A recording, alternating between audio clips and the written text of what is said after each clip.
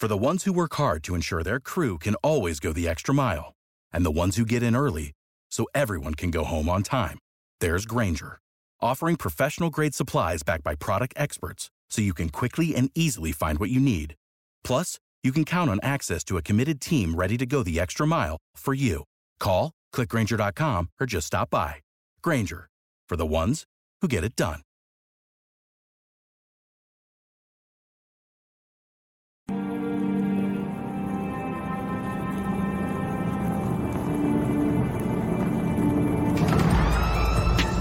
In a world where Carolina Panthers fans have an insatiable thirst for Panthers news and opinions, only one podcast roars ferociously.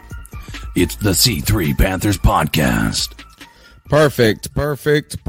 What's the deal, Panther fans? My name's Tony Dunn. It's the C3 Panthers Podcast. Tremendous show for you tonight. Is Ian Thomas the tender swindler? Oh my goodness, there is a lot more to talk about than you would think right now.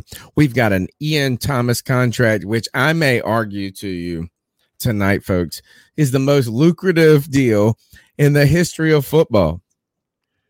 It is, there is a metric where I'm going to prove to you tonight that Ian Thomas is the highest paid tight end in the league. I can't wait for you to hear it. We've got that. We've got news about potential trades when it comes to the quarterback. There are names such as Jimmy G floating out there, Gardner Minshew floating around there, and the Panthers supposedly are dead set on picking an offensive lineman at 6 overall, according to Daniel Jeremiah. We've got that and much more to talk about tonight. My name's Tony Dunn, C3 Panthers Podcast, the longest running Panthers podcast, where every Tuesday night at 9 p.m. we chop up the latest Panthers news and opinions from the fan perspective. I do it with my wheelman, my homie, my brother, Cody Lashney. Welcome back. Tony Dunn, what's up, brother? It's another Tuesday night. And you know what? The combine is upon us, man. I know you don't give a damn. You let us know every year how much you loathe this time of year. But for us draftniks, the combine is fun, man. You're getting to look at the future of the NFL. Of course, the rumors are buzzing already about the Panthers and potential trade players that we could trade for, players that we might draft, a whole bunch of good stuff to talk about, Tony Dunn. But you already know that we're going to do it with the best Panther fans in all of YouTube. Tony, you already know him and love him. It's our man Drew, Brad Dugan, Connor Jordan, Jorge Marcelo, Kegel Fort, Matt Knows Nothing, Panthers Are Kings, the Duck 123, Tim Estes, Trap, Trill 1, Tony Dunn. Ain't nothing to it but to do it, brother. Let's roll. The number's 252-228-5098. That's 252-228-5098. You can join the C3 Panthers podcast. Leave a message. Tell us what you think about the Ian Thomas contract, what you think about potential trade options for the Carolina Panthers at quarterback, or who we would have to give up, and who you want in this draft. Should you be, actually, call up and tell me this. This is what I want them to tell me. Are you excited about the combine? 252-228-5098. Do you like the underwear Olympics, CK? Yeah, I mean, I think that the combine is something that's filled with hope for anybody who's a Panthers fan. I mean, there's always going to be this sense of like, who is the guy that's going to put us over the hump? Now, have we gotten that? No, like not in recent years, but it's also nice to be able to look at that and kind of have hope that that maybe one of these guys can change our futures. And listen, we've heard too many reports. Right now, I feel like every week I just feel like the Panthers are more and more inept at doing football. Like at this thing called the football. Yeah, the football. It seems to be a bit too difficult for them, and so I am. Listen, I'm got my expectations pretty low for what we're going to be doing. But listen, the combine's always fun because you're going to see somebody who blows it out of the water, somebody who comes in who doesn't, who does way better. The DK Metcalfs of these things that are going to come in here and do things nobody thought they could do, and there's hope to be had in that. Let's talk about this before we jump into show topics. Is that this is the off season? This is the starving time for Panthers content. It is the starving time for actually maybe it's the frenzy time of optimism. But if you're a hardcore listener, which you are, and I know you are, if you're here at this moment, the Panthers, not the best track record in the last few years, not the most exciting time of the year, paying Ian Thomas a enormous amount of money, it feels like. You can help Panther Nation grow by smashing the thumbs up button, subscribing to the show, and you can find ways to monetarily support the show in the show notes. Donate if you want. Call is the best way to do it. 252-228-5098.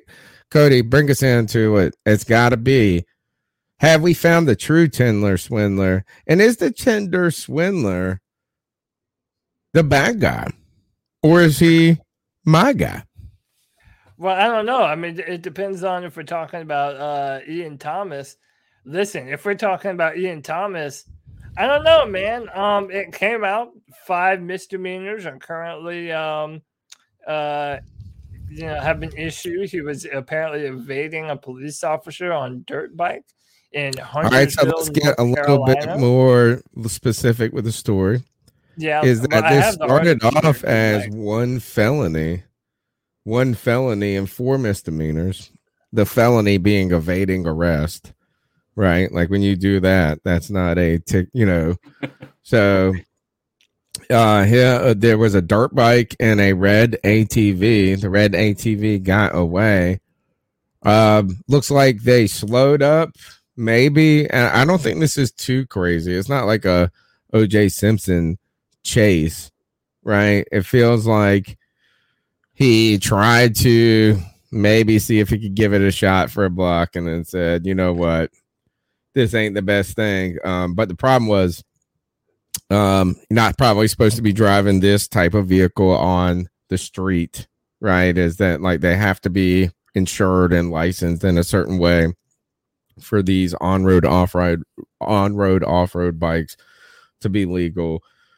And then it sounds like too he had a revoked license, which I think goes back to him doing a 90 and a 65, which I'm not even that crazy about. Like, I mean, I know that sounds fast and stuff like this, but when traffic's moving, we've been going 90 on a 70 road before. But anyway, is that it was 1 felony, 4 misdemeanors a year ago, which then is consolidated into 5 misdemeanors. And that's the result at this point. So I have the article right here. If you'd like me to read a little bit of it, it says Panthers tight end Ian Thomas, who agreed to a contract extension last week, is facing 5 misdemeanor charges after attempting to evade police on a dirt bike last summer north of Charlotte. Court records show the 25-year-old Thomas was driving an unregistered, uninsured 2017 Honda on a suspended license when a Huntersville police officer noticed the dirt bike in a separate vehicle, a red ATV, did not have license plates, and initiated a traffic stop. The officer said Thomas and the other driver appeared to slow down, then accelerated and entered the oncoming lane of traffic around 9:30 p.m. on July 12th. The incident occurred in an area near a Walmart and other businesses. While the operator of the ATV drove off, Thomas stopped about 1.5 miles from his home, according to court records. He was arrested and jailed on 5 counts, including reckless driving and fleeing felony to elude. Thomas has a court appearance in August. Records show Thomas was stopped in Iredell County in 2020 for going 91 miles an hour in a 65-mile-an-hour zone. The charge was later dismissed, although Thomas was convicted of reckless driving. A team spokesperson said Monday the team is aware of the matter and had notified the league at the time of incident. So what's I guess the kind of intrigue about this story is that like this is a kind of a non-story, right? If you think about like when a kind of a kind of critical, like a interesting or bad incident when it comes to legal matters, this is low on the totem pole of problems. Yeah, it would be but wrong the to interesting part is that the news of this of an event that happened a year ago broke 2 days after Ian Thomas successfully signed a strong 3-year, $16 million deal, which ultimately I believe is a 1 year, $8 million deal. If you probably get down to the nitty gritty when we find the details, but that's the thing right here. Let's start with that. Your thoughts about the arrest in relationship to the contract, CK, because CK, you were vocal about the contract in our group chat prior to the news of him even being like heard of this arrest. And the fact is the arrest was a year ago. Yeah. So, I mean, listen, I mean, the signing of Ian Thomas to doing what he did, I mean, for the Panthers is absolutely hysterical, especially 1 year removed after drafting tight end last year and a guy who is still on a rookie contract. So let's go ahead and put resources into a tight end who has literally contributed little to nothing to this team and who has been a part of a regime who has not been able to be successful. Since Greg Hardy has left, Ian Thomas was supposed to pick up the baton or whatever you want to call it, and Ian Thomas has dropped the ball literally and figuratively on every step of the way since he's become the guy that's the tight end, to the point where they went out and signed a free agent in Dan Arnold last year before trading him away during the middle of the season when we were doing really well, right? Like that's the point that I want to make. Like they didn't even believe in him last year because they went and got a guy. They not only did they go and get a guy, they also went and drafted a guy. And now all of a sudden you're telling me Ian Thomas is worth $16 million? Come on. It's an absolute joke. I mean, my biggest argument now is like, do we really believe that Fitterer is competent enough to get us a guy in the draft that's going to be a contributing factor to this offense? So the thing about this is I don't care about these charges, bro. I don't either, man. And I don't want Panther fans to all of a sudden start to think, that, now it's coming out that he's a bad dude who is irresponsible. I mean, to me, this is a nothing burger. The charges are a nothing burger, son. Right. Or little bro. But the contract is problematic. Mm-hmm. Sure. And this is not Ian Thomas's fault. First of all, Ian Thomas, whoever your agent is, take him to dinner. This mug got his paycheck because Ian Thomas, who came onto the scene in 2018, the Brian Burns draft, which is part of one of the worst drafts in Carolina Panthers history. Honestly, like there's an argument for that. There's also an argument that this was like a talent list draft, like 2018. When you go and look at the names, I don't see any names that are just like crazy awesome to me in that draft. Right. And clearly Ian Thomas is not a crazy awesome name. But at the end of the day is that Ian Thomas was a guy who sort of burst onto the scene in his rookie season, who looked like he could be a pass catching tight end, a guy who could make plays after the catch, had an athleticism to him that we could see maybe potentially filling some of the void left by Greg Olsen. Right? I mean, not that anybody said he's going to be the next Greg Olsen, but he came in and had his best season of his career. Right. His rookie year, he had 333 yards, 2 touchdowns. The next year, His snap count percentage fell tremendously. It's the final year of Ron Rivera. It looked like Ian Thomas found himself in the proverbial doghouse of Ron Rivera. And we know that once you get in the Ron Rivera doghouse, it's not good for a young player. It's hard. They have to work their way out. And it's possible, but I mean, Ron Rivera is not here for him to do so. Matt Rule comes around, and all of a sudden, Ian Thomas is a giant part of the offense. And when I say that, he's on the field every damn play. Mm-hmm.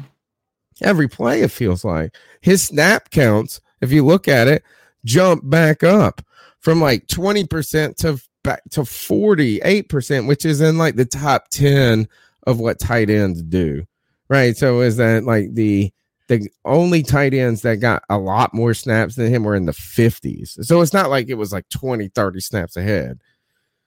So he's getting a lot of work on the field, but his production is not going up at all. The and problem is even when he does get, like, when he does have the ball in his, like when he is the receiver, when the ball is thrown his way, and you can blame whatever you want to do, but like Ian Thomas isn't going down the field, right? He's not an incredible route runner, and he's not like getting separation. But when he's targeted, he's dropped the ball like a tremendous amount of times. He had 30 targets last year, CK. 30 targets. He had 18 catches. Last year, Ian Thomas had 18 catches for 188 yards, and he got paid $8 million.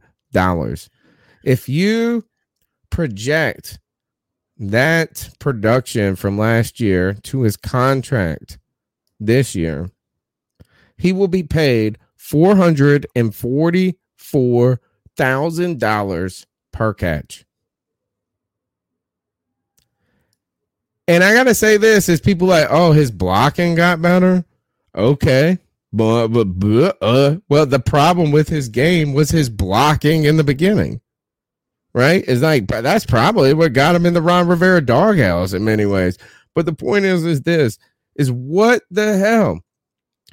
$8 million off of the production of 18 catches, 188 yards.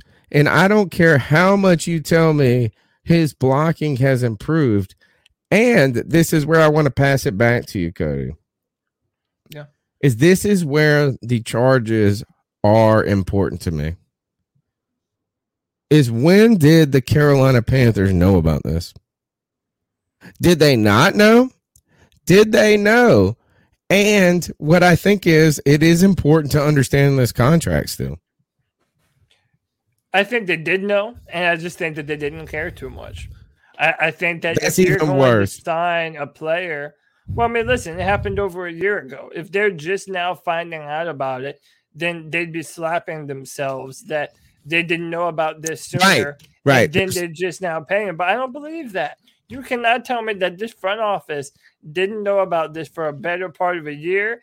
I'm inclined to believe that the team has looked into it. Then why could they not have gotten a better deal? Because they're That's not. my thing is how did this man extract a king? How did he get a king's ransom? It's a very simple answer, and it's something that I've been saying for a better part of a year. The Carolina Panthers cannot evaluate talent. That's just a simple fact of the matter. Fitterer. Well, I mean, it falls on Fitterer, but it falls on Matt Rule as well, too.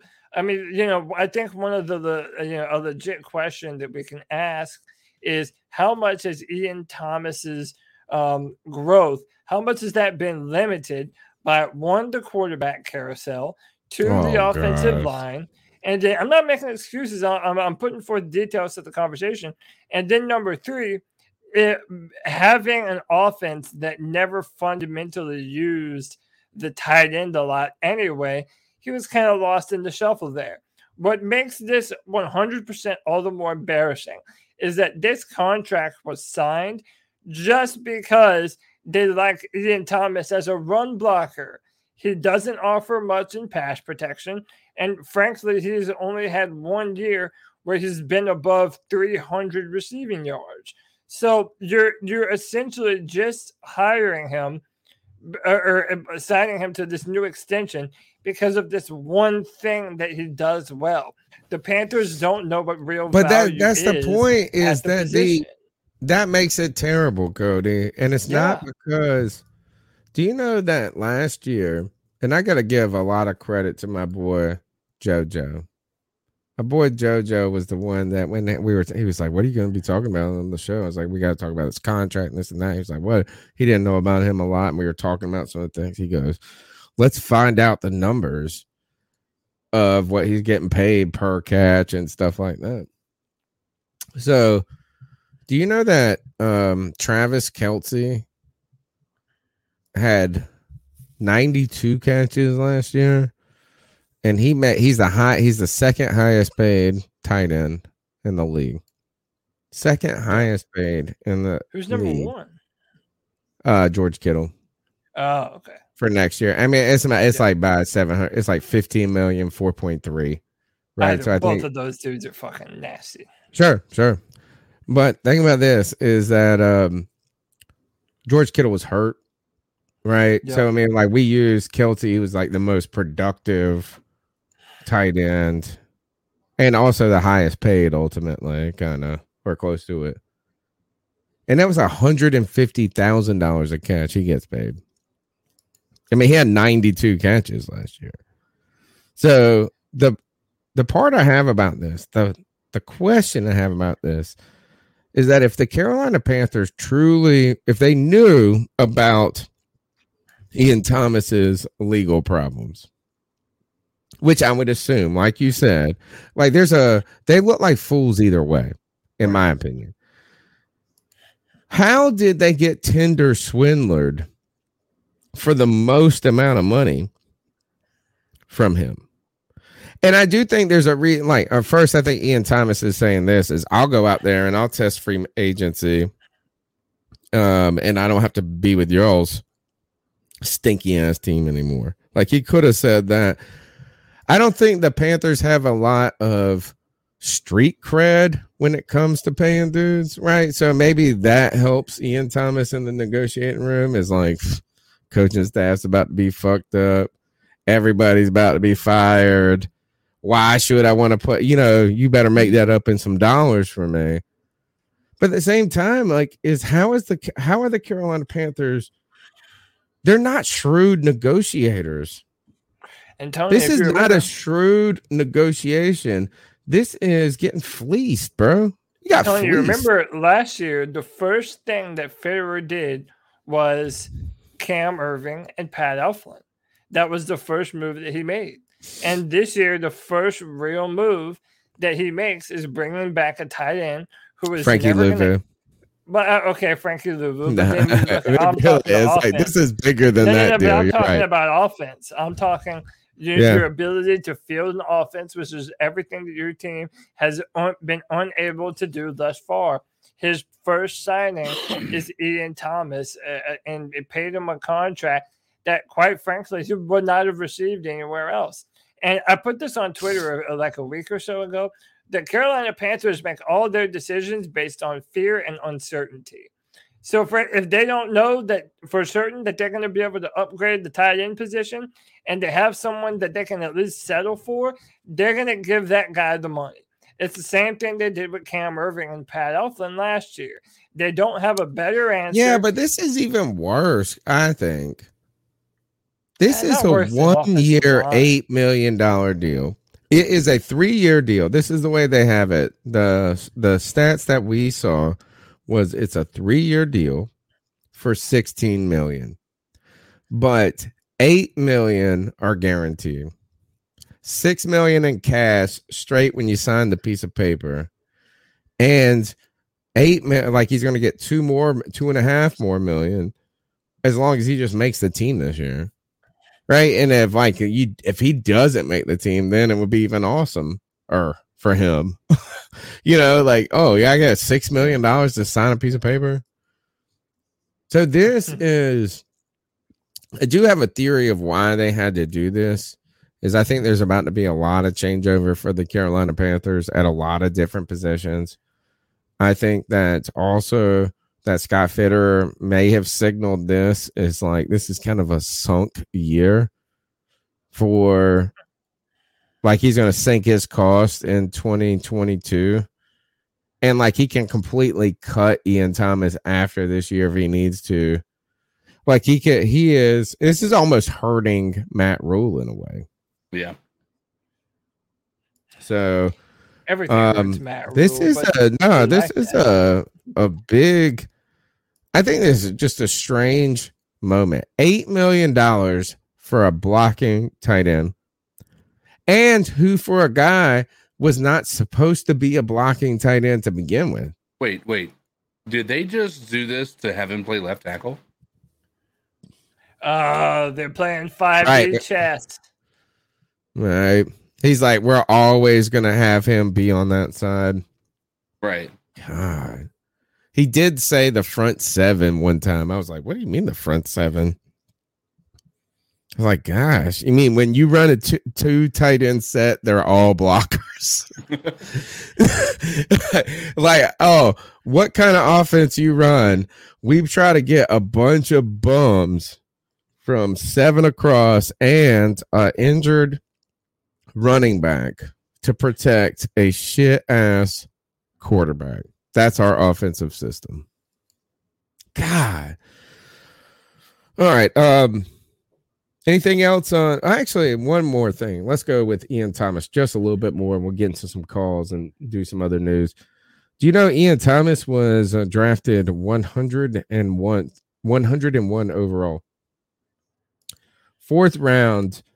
A player that was picked in front of him by the Carolina Panthers was Rashawn Golden. Bum. Good God. 2018 may have been the Carolina Panthers' worst draft possible. But what is interesting to me is that Ian Thomas was picked 101st overall, 4th round. And this guy only played 9 games in college. Yeah, that was the whole thing with Ian Thomas is his potential.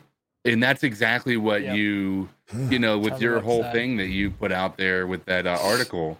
Like they drafted Ian Thomas because of they were doing confusing possible with probable. You know, and like, you know, I don't think any of us had a problem with the draft because he wasn't drafted super, you know, it wasn't a high value pick, but like, God, when you sit here and think about that and you know, you hoped, I mean, I think if you, any Panthers fan, if you had told them like when he was drafted, that after 4 years, he was going to get a contract where he made $8 million in the first year of the contract, you'd be like, damn, we have the replacement for Greg Olsen. Right. That's what Greg Olsen made in his final season. Right. Probably was $8 million. Ian Thomas, how about Greg Olsen must feel like he just got sand kicked in his face. Ian Thomas made more than him in a season, and he had 18 catches. It's ineptitude in our front office, man. And look, at the end of the might day, be on Fitterer, bro. Is this on Fitterer, or is he sinking Rule on purpose? Or is he saying this? Is that like, all right, Rule, you get this year, we'll give you what you call for. You want this guy back? You can have him. I'll pay a little extra for it, but that's all I'm paying. It almost feels like this is Fitterer is detaching his boat from Matt Rule. Yeah, but at the end of the day, he's also detaching his own boat for himself. Because even if Matt Rule gets fired, all of these signings are still on him as the general manager. But that's what is that if he can shed them, since this is front loaded, he'll be able to shed this and make it a thing in the past. But what's also the point of it? But like, hey, hold on though. If that's what you're doing, grow some fucking balls and go to David Tepper way beforehand. Have a private one-on-one with him and say, hey, you know what, man? Matt Rule isn't the dude. So instead of having to do these underhanded moves to get him out of here, no, be up front and say that we don't have the proper head coach. Also, what we have to consider is that we know that Matt Rule has final say-so on all football operations. So, Tony, well, we might want to look at Fitterer not contractual, though. I mean, yes, it is. We keep on hearing that Matt Rule has final say-so. Now, maybe the dollar amount goes to Fitterer and Suleiman and people like that. But as far as who is going to be a Carolina Panther for the next year, if Matt Rule says, get that guy a contract, he's going to get one. Yeah, so, but I mean, come on. Is that Matt Rule saying he wants Ian Thomas back versus Fitterer saying, I'll pay him $8 million next year? Right. I don't think. I feel like this is sabotage. Yeah. It's a sabotage. This is, you don't like the Beastie Boys, so. Yeah, then he's stupid either way, man. He has no one to blame but himself. No one in this organization has anyone to blame but themselves. Right. They're continuing to let this. What do you mean? Yeah, they continue to let their lack of ability to evaluate talent haunt this football team. And we'll get to it later. They're already talking about, like you said, grow a set of balls. I think you're right about that. Is like him trying to sabotage Matt Rule is kind of strange. If you think he's going to be sabotaged, like you should almost sabotage him in a better way that positions you for the future. I just find it strange. How the hell did Ian Thomas make this amount of money? Tony, this amount of money is dope. The answer that you're looking for is not the answer that you want to hear, but we have no reason not to believe that it isn't the answer. And the simple fact of the matter is it's ineptitude. It's incompetence, ineptitude, however you want to spin it. The people in the front office of the Panthers organization felt like this was a good move for our long-term goals. And the fact that, CK mentioned this before we went live, the fact that all these things are so blatantly apparent to everyone in the fan base, and yet no one in the Panthers organization, that's probably what's most disheartening about this whole thing. Yep. It is very tough. All right, bring us to our go ahead and bring us to our next topic real quick. Let me pull this last. I got the call ready. So, this is rumor season. Rumors abound aplenty. So, I felt like these two were interesting topics of discussion. Pat Thorman on Twitter says, not sure it's a great sign that the Mitch Trubisky buzz is primarily based on Matt Nagy's having held him back. We did this just a year ago with Sam Darnold and Adam Gase. So it's like, this is the perfect Matt Rule move to do something like this because we did it just last year. And then in more Panthers related news directly, and take this for what it's worth, it's just a rumor, but Natalie Miller, who is pretty well respected on Twitter, put out this tweet that says Carolina will make a very competitive offer for Jimmy G likely sometime next week. And Tony, in my opinion, going on this Jimmy G thing, this is a continuation of what we just spoke about with Ian Thomas. It is a matter of ineptitude at actually being able to evaluate talent and not seeing the forest through the trees, that Jimmy Garoppolo was the product of the talented football team around him, the talented coaching staff around him, and the good defense that the 49ers had. The fact that the Carolina Panthers, and again, we can't confirm any of this, but it is so not far-fetched to believe that the Carolina Panthers would think that they're Jimmy Garoppolo away from being able to be a contender in the NFC South. And it just fundamentally isn't true to me. Now, some of you might disagree, but to me, he's no better than the type of prospect that you were looking at in a Teddy Bridgewater or, any of these actually, is Teddy Bridgewater turns out to be the best of this group when it comes to Teddy Bridgewater, Jimmy G, and Sam Darnold. Look, you rolled your dice last year on Sam Darnold. The fact that they signed the 5th-year option, to me, they thought they were buying low and it was going to pay off high, right? And that's fine. I mean, it's not fine. It kind of sucks. Like, if you wish you didn't do it, but they were trying to believe in their own decision. It felt like.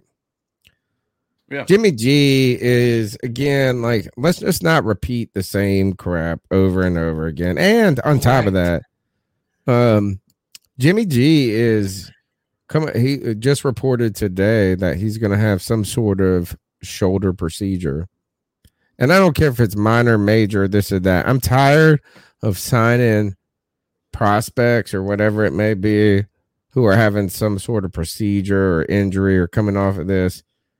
And it really takes them 2 years. I know they can physically get out there and do better. Look, I hate to say this name in this vein because I hate this fool, period. And like he sucked no matter what. But Matt Khalil, coming off of some sort of hip surgery. And they were like, oh, well, now he's got his hip fixed. He's going to be way better than he was in Minnesota. And bum. So he sucked. Turned out, yes, he sucked because he had an injury, but he also sucked because he sucked. On top of that, there's another player. Oh, Matt Paradis. Matt Paradis was the top rated center, free agency, this and that, but he was also coming off of some sort of leg injury. And you know what? He didn't play that well his first year back. He played the games. He probably went out there and Ironmanned it and did what he had to do. You know what I'm saying? Like the fucking Spartan warrior type thing, but he wasn't great. The next year, he was good. Third year, right? I'm tired of signing hurt people. Number one. Signing mediocre bums. No. Like, Jimmy G ain't going to help us. And I got a problem with this Mitch Trubisky join. I got a problem. Because the Commanders are interested in him now, supposedly, this and that. But look, at the end of the day, this dude has given us no reason to have a lot of belief in him. He is a Sam Darnold. He is Sam Darnold. And I'm sorry, I don't want to bring in Mitch Trubisky to compete at the quarterback position with Sam Darnold. Imagine that. You want to have a shit sandwich or a puke or the puke poo-poo platter, right? I mean, that's what it feels like. We already saw that. It's like Trubisky and Foles could barely hang together. Might as well give us Nick Foles at this point. And he's got a Super Bowl. Like, this is thirsty. This is slapping around in the water. You're about to drown. It's panic. And if we can't do this, sorry, Matt Rule, it's not going to work. I don't see a pathway for you being the future. We just need to draft a fucking offensive lineman or a quarterback and say sayonara to you. Because if we get Mitch Trubisky this year, bro, it's going to be terrible. There's only one person in free agency, and the chat was all over it earlier. Gardner Minshew. It's the only name I will field. The only name I will field because he's got the pizzazz and this and that. He will take over that locker room. He will be, Matt Rule will be just licking his balls all season long. But listen, man, I know I sound like a broken record here. I'm going to continue on this. It is a lack of an ability to evaluate talent. The San Francisco 49ers have a much better roster than the Carolina Panthers, and they've already showed you what they're doing with their future. Mm-hmm. They drafted another quarterback with the third overall pick last year who has a much higher upside than Jimmy Garoppolo. And yet, this is the guy that Carolina Panthers would potentially be interested in trading for. And by the way, you want to say that this is a rumor. Maybe it is, maybe it isn't. But this type of evaluation fits in line with every single quarterback decision the Panthers have made thus far. Also, when it comes to bringing back Teddy Bridgewater and Sam Darnold, it just fits. And it's not solely reported by her. You hear the Panthers being mentioned in the conversations of a landing spot for Jimmy Garoppolo, that the Panthers are interested. Like, now, granted, there's nobody saying that we're about to make a competitive offer for him. But I mean, listen, at this point in time, I mean, a guy like that fits exactly what Matt Rule wants. He doesn't want, like, the first thing he did with, yes, a couple of years of down years for Cam Newton because of injury, but his first answer was to cut him for a guy who has a much less personality with Teddy Bridgewater, right? And then he cuts Teddy Bridgewater and gets another guy with very little personality in Sam Darnold, right? I mean, and it was only after like heavy criticism of his maneuvers that he decided to go and sign Cam Newton. And Cam Newton brought an energy that we hadn't seen in years to this team, even though it didn't work out in the long run for the success of the team. Like it's clear that Matt Rule has a guy that he sees as being like that the guy that he wants to be his quarterback. I don't know. At this point, I feel like he got turned down. Like his girlfriend broke up with him. He's going to the prom. Like now he's just asking any girl in the hallway. Because he can't show up alone after putting so much effort into, trying to get. He doesn't have a lot of cred, like I said. Mm-hmm. When it comes to this, is that I don't like this is the people in the chat going at me for the Gardner Minshew mess. Like you all got to get on and get the stepping. Number one, this is why I gotta say is like out of the list of people, who would you most like out of like who do you want to roll with? Out of these three people, would you rather roll with Jimmy G, Mitch Trubisky, or Gardner Minshew? I'm tired of shopping. Say roll with them. You have to not only say who do you want to pick to be on your squad. We're in the backyard. We're picking teams. But you also have to recognize that your pick comes with consequences, monetary consequences. So Trubisky is the lowest cost because he's just a straight free agent. Right? So you might have to pay him a little bit more to come, but there's not a lot of, you don't have to give any draft capital up. There's a bigger risk involved with him. Yeah, right. All right. So like this is which of those three. So I want y'all to back up on that because I will say this. I'm taking Minshew over Jimmy G right away. Jimmy G's got a shoulder surgery and you don't like him anyway. And you got to trade for him. I'm telling you this. Go ahead. I'm telling you this. I think we have to I don't like this option. I think you have to have an option that includes a draft pick as well. Okay.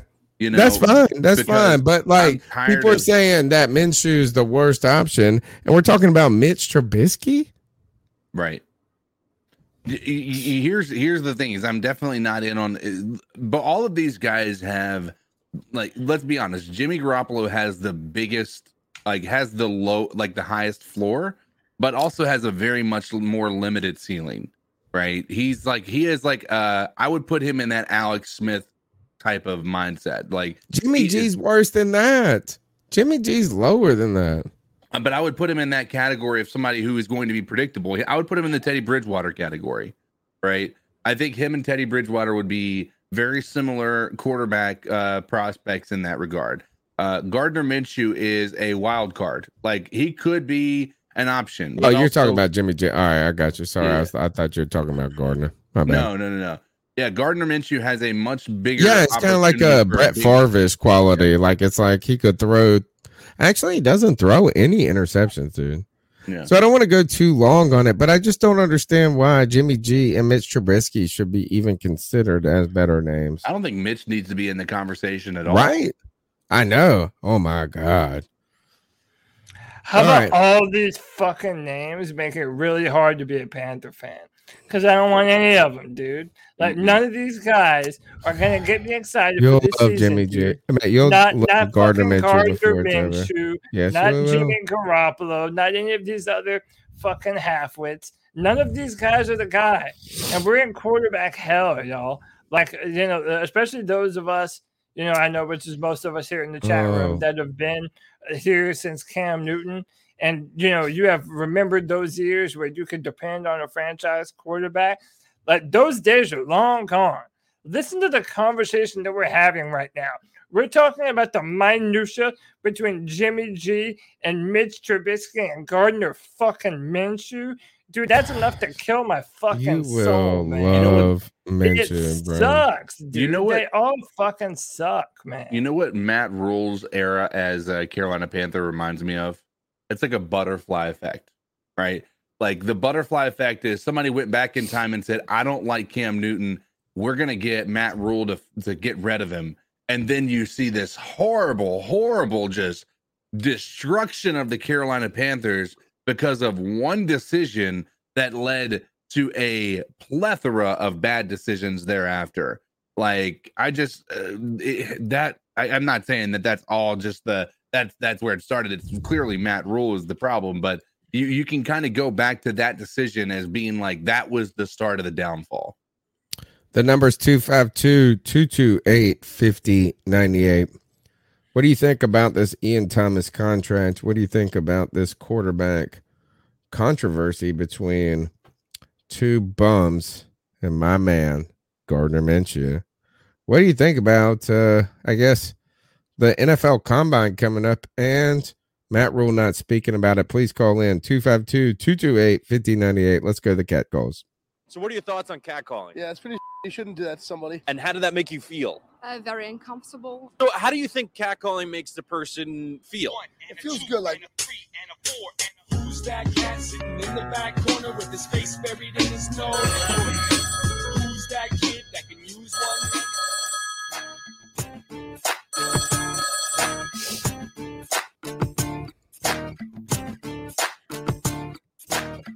Yo guys, what up?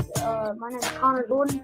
I'm here from North Carolina, and I got 2 trade packages for the Panthers to get at quarterback. By the way, guys, I'm a huge fan of your podcast. I've been watching it for a while now, and I love it. So, first trade package, a bit more of a smaller one. We give up a second-round pick for 2023, and we receive quarterback Gardner Minshew and left tackle with Jordan Mailata from the Eagles. I think that would be a pretty good package. And then the other package that I have is a bit bigger. We give up Christian McCaffrey, this year's first, Robbie Anderson, and Derek Brown. And we get Russell Wilson for that package. You guys let me know what you think of this packages. Besides that, my name's Connor. Love your podcast, and I'm out.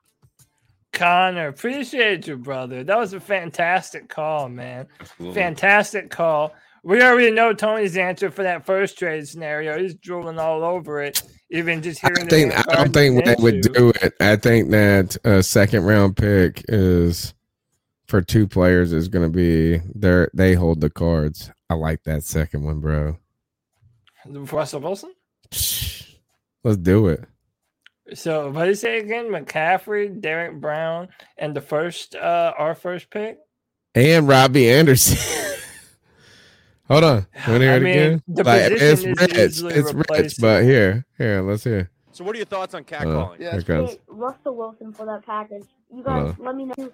And left tackle with Jordan Mailata from the Eagles. I think that would be a pretty good package. And then the other package that I have is a bit bigger. We give up Christian McCaffrey, this year's first, Robbie Anderson, and Derek Brown. And we get Russell Wilson for that package. You guys let me know what you think of this package. What a deal for everybody. My name's Connor. Love your podcast, and I'm out. Like, we can't give up our first. It's like one too many. That's the thing. It's like one thing too many. Like, I'm okay with the Robbie. I'm okay with the first. I'm okay, even in theory, with Derek Brown or with Christian McCaffrey, but all of them. I feel like you take Christian McCaffrey off that list, I might start thinking about it.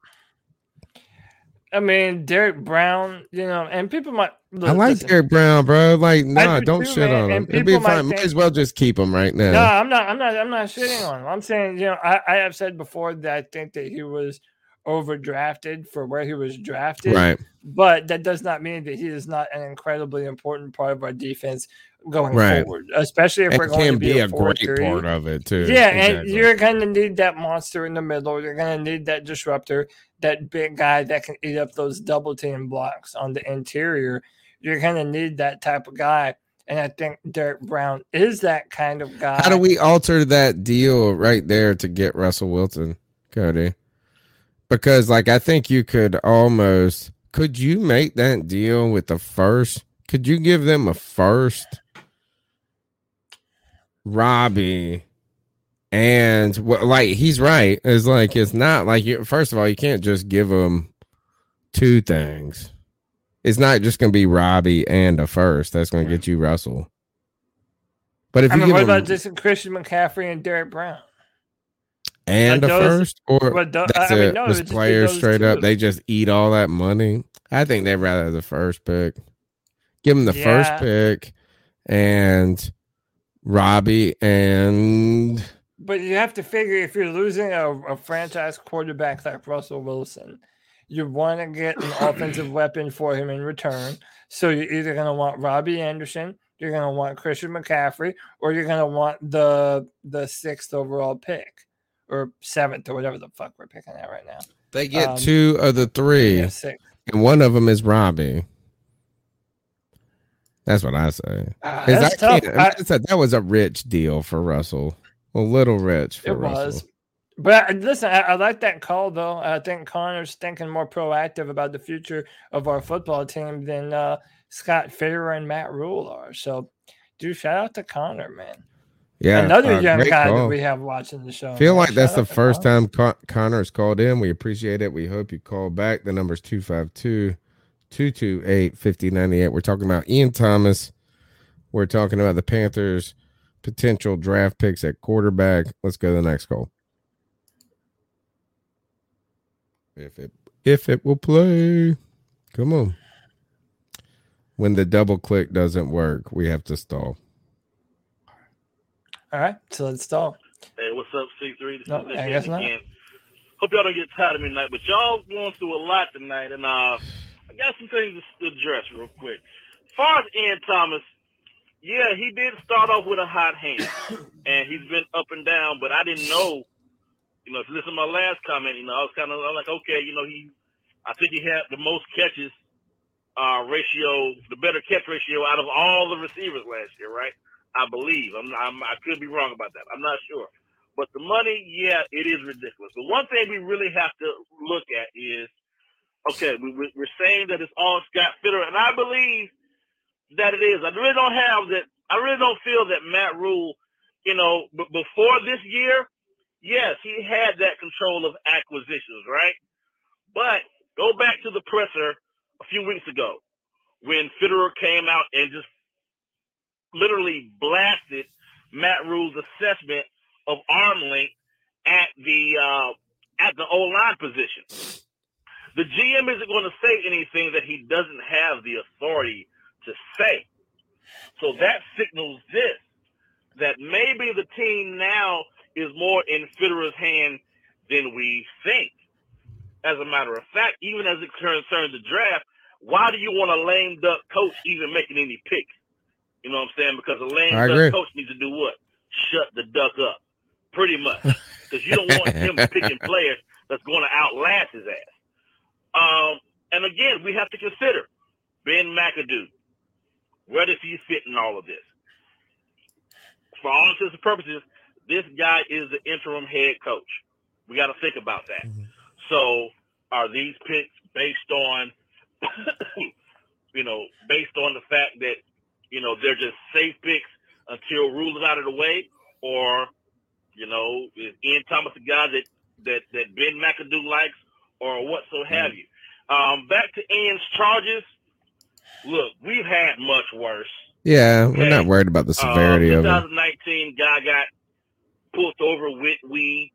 That's not really worse, but I mean, in retrospect, we knew about that right when it happened, right? This takes a year or so. I don't know what that's all about. I don't know why we just not found out about it. But we've had things, at the higher end of the spectrum. Remember guy in the truck. I won't even say the sorry bastard's name. Yeah, we're not even gonna give him any validity. But we got that on the history. So yeah, there's been a lot worse. Y'all have a blessed night. Yeah, not Appreciate worried you, about brother. the type of charges that these are. I mean, clearly you don't want any of your players getting in trouble. Just like I don't want my children or myself to catch a charge, right? Like as you say that. I mean, when you only catch 18 passes, but you catch 5 charges. Sucks. I would remind my boy Joe sent me who helped me out with that $444,000 a catch number is what he's going to be getting. He sent me a message. We could have drafted Mark Andrews ahead of Ian Thomas. So Ian Thomas was drafted ahead of Mark Andrews for Baltimore, and the Schultz guy who had 8 touchdowns for the Cowboys last year.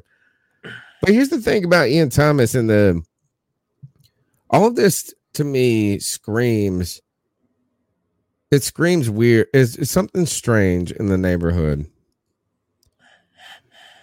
And what I mean by that is that, look, this is a 3-year deal. It's $16 million, but he's getting $8 million next year, guaranteed. That has to be the majority of the guaranteed money. Right? I mean, it just has to, obviously. So it's like, this is a 1-year deal. How is it that the Carolina Panthers are sinking this cost in a player who has had, all he's had is we've heard Matt Rule say that he is the brand kind of player. Like he has raved about Ian Thomas from a leadership perspective, like how hard he works. So I don't even care about the charges.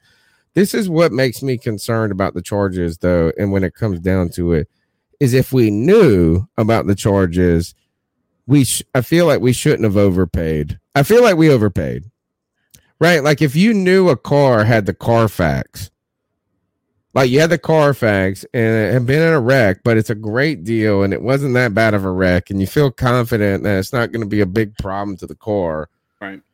Right, but you get to use that Carfax against the car dealer. You're like, this bitch has been in a wreck. I ain't paying the top dollar for it. We paid.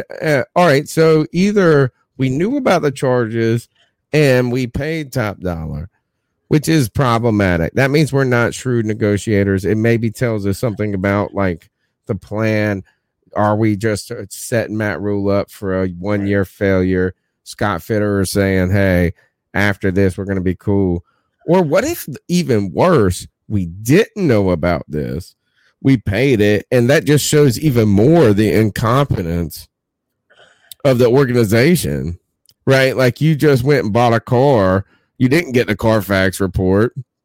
You paid the top dollar in the book for it, and it wasn't even the best car. Like it had high mileage and bad tires. It just does not seem like a deal where we come out going, man, we really, I could see how this is going to work. Like it's not one of those deals where if we were to sign Hassan Reddick tomorrow, we would all be ecstatic about that, right? We would all be like, yes, finally, we got him locked up to a deal that's got him here at least for 3 years or whatever it may be, right?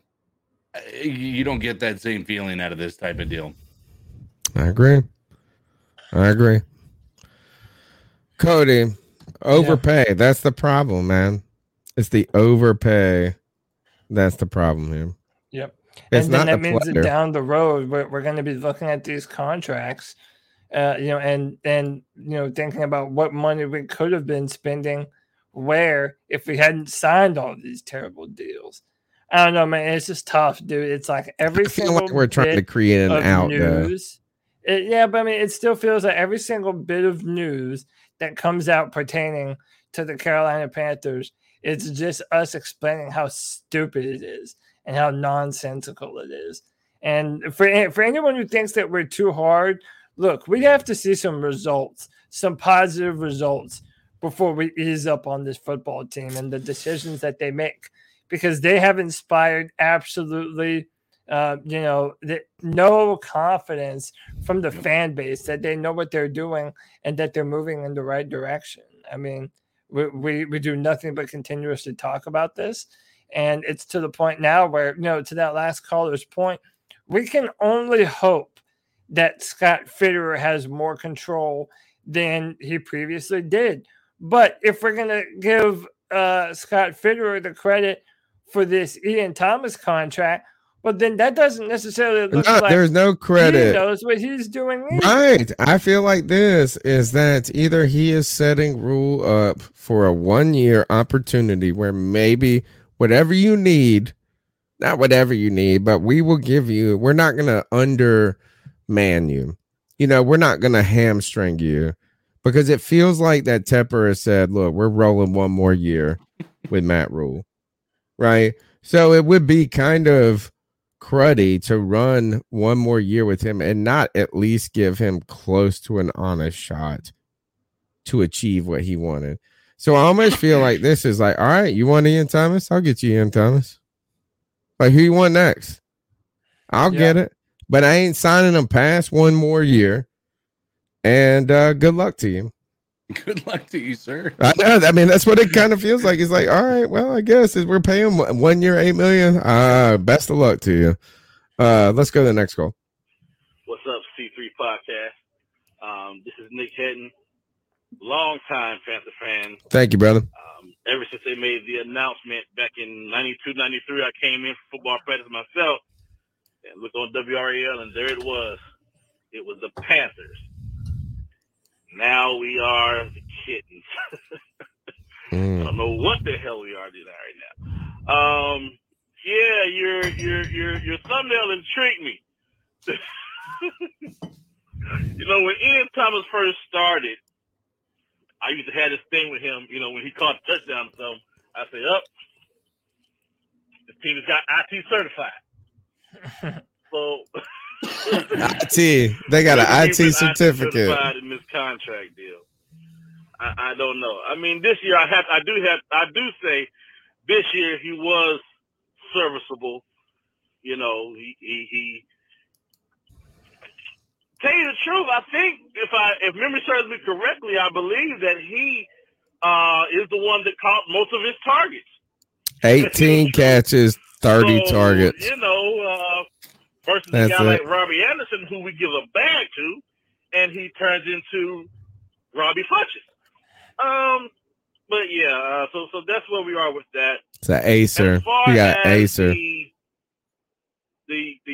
state of the Panthers union right now, we're in kind of limbo. We talked a few weeks ago about us hiring the guy from Shady Acres to do the defensive line, and I'm like, he's only been on one NFL team that was successful as a whole defense. The other times, the defense ranked 31st, and these were 3 different teams, and he was the line coach on all 3 teams.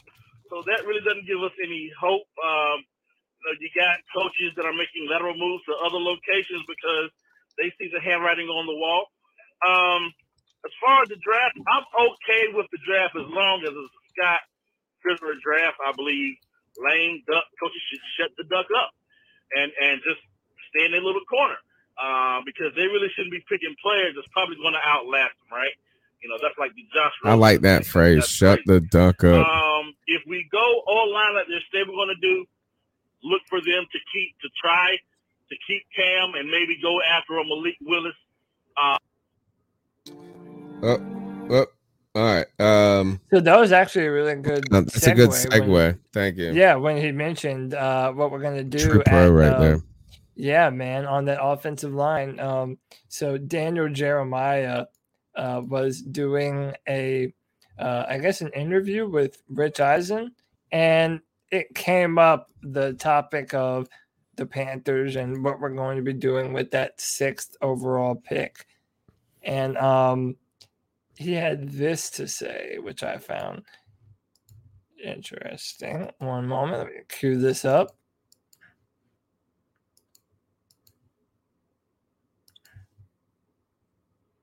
Carolina, from everything I've been told, the picks right behind them is they are dead set on the offensive line. And I mean, to me, it was like put to me from somebody who's tied in there with those guys. So just no matter what, just give them an offensive lineman, even if you think it's a reach. So that's what I did with them.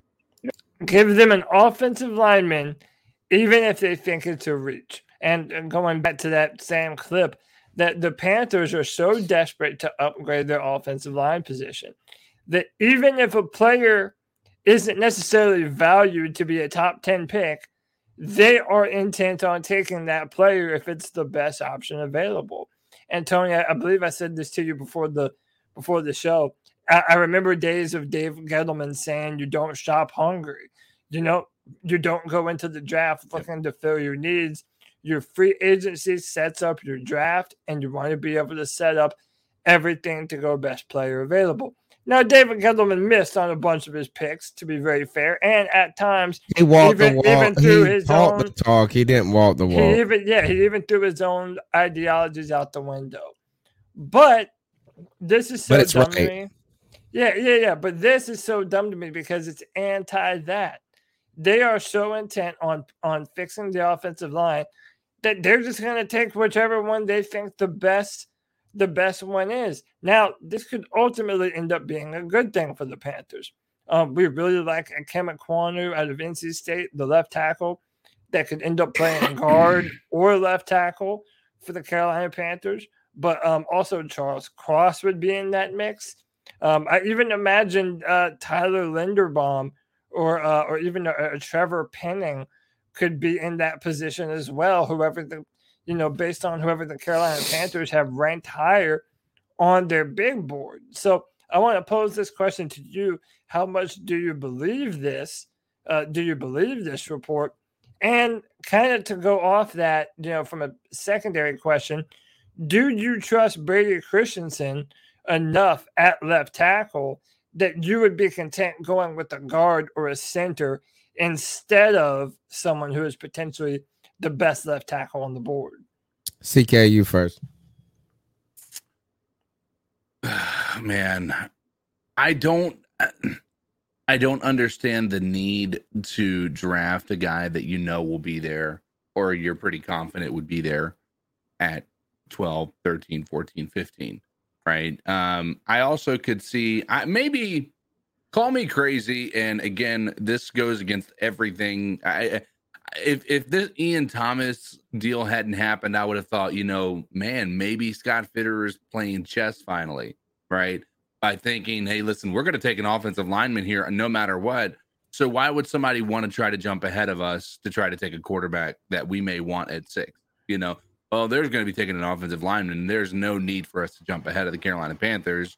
So we're just going to, hang back here, or maybe jump right behind them, or maybe even offer the Panthers this draft, this amount to jump ahead of somebody who might take a quarterback, right? I would like to say that he's playing chess, but after this Ian Thomas signing, I don't know that that's the case. We're going to find out. Right now, I think it's got to be. I was so set on offensive linemen. I was so set on it. Don't let this fool you, man. Look, go ahead. You're right. CK, you're right. Don't let this scare you. The Panthers should be so set on offensive line that they're not going to move off unless they're trading back. Right. You know what the real reach is Kenny Pickett at 6. You know what the real reach is? Malik Willis at 6. The real reach is the Strong or the Ritter, whatever the fuck all these names are all of a sudden that people are telling me that are going to be good. They're the real reaches. Look, this ain't that effing hard. If the Panthers can't trade back, they should pick an offensive lineman. If they don't pick an offensive lineman, they desperate. So I don't want to hear this. I don't want to hear this mess as like they're going to reach no matter what. Tell me what? Are they going to pick a corner here? Okay. Like that's what, that would be like saying this is that the Panthers were going to pick a corner last year no matter what.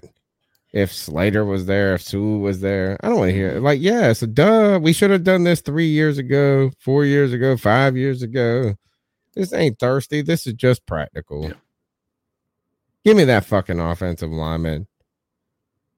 Yeah, the part that worries me is that they're going to grab. Okay, for example, let's say we really like Ikem Ekwonu. So right now, if I had to pick based off of this information, that's why I asked about Brady Christensen and what you think about him long term. Answer that too. Y'all are all too much. Y'all are too high on this dude, and I'm not saying he can't be, but to count on this person to be is too much. Right? We did not all the reason you guys love him is just because you hate Matt Rule and Matt Rule didn't love him and you guys liked him coming out of college and he didn't suck when he was on the field entirely. But that's not what I want to put my whole season on, my whole future on. I hope that works out. I hope Brady Christensen comes out and becomes the best left tackle in the history of the world. But that should not exclude me from picking Cross or this other dude. Not at all. Not at all. Yeah, so the player that I am, if all these things are true and we're going to consider them to be true, I'm going to continue to go with what Matt Rule and Fitterer have shown us that they value highly, and that's position versatility. And I think that's why Ikem Ekwonu would be the best guy for that position. I think that he could play left tackle really well based on this film. But I also think that he's a day one All-Pro at left guard if you decide to put him there. And the fact of the matter is, I don't know if this works in reverse. I disagree with the Panthers' evaluation. I don't think that Brady Christensen is a second-round guard and a third-round tackle. If anything, my main concern, Tony, is that Brady Christensen's skill set is primarily meant to play tackle, and that he's not quite aggressive enough to be that interior guy. So I think when you pick a guy like Ikem Ekwonu, if Brady Christensen ends up being your best left tackle and the way that you can get the most out of that position, then you take Ikem, you put him in the middle, and then you're going to be able to, run the football and be much more aggressive. I don't even like to hear that. I think that Brady Christensen probably could be mean and nasty enough to play guard if he had to. I don't want to give up on him being a guard either. I agree with you. I understand, all right, so we feel like his skill, but they have said his skill set leans more towards a guard, not more towards the tackle. So if you truly believe in your original draft assessment, you should say this is that we're trying to make Brady Christensen the guard this year and put him and Cross together. Yes. Yeah. I mean, I think, I say have some guts, man. Have some guts. Pick the person that you believe in, not the person that you are backing into. Yeah, but I kind of do believe in Brady Christensen just because of the fact that Matt Rule did. Okay, that's fine. That's not for the draft, though. In your whole future, you can believe in him all you want. But yes, it is. You're trying to figure out the configuration of your offensive line going forward. And dude, we can get rid of Moten next year then. If we, you know what I'm saying? If that's the case. Why are we getting rid of Moten? No, we need Moten. What I'm saying is if you have a player that shows the potential to be a good left tackle, then I say give him the opportunity to do so. Brady Christensen didn't look good at guard last year. How about that? Every time we saw Brady Christensen at guard, he didn't look good.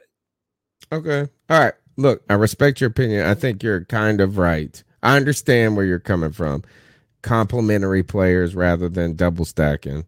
I do get that. Next call. Hey, what's up? It's been a long time.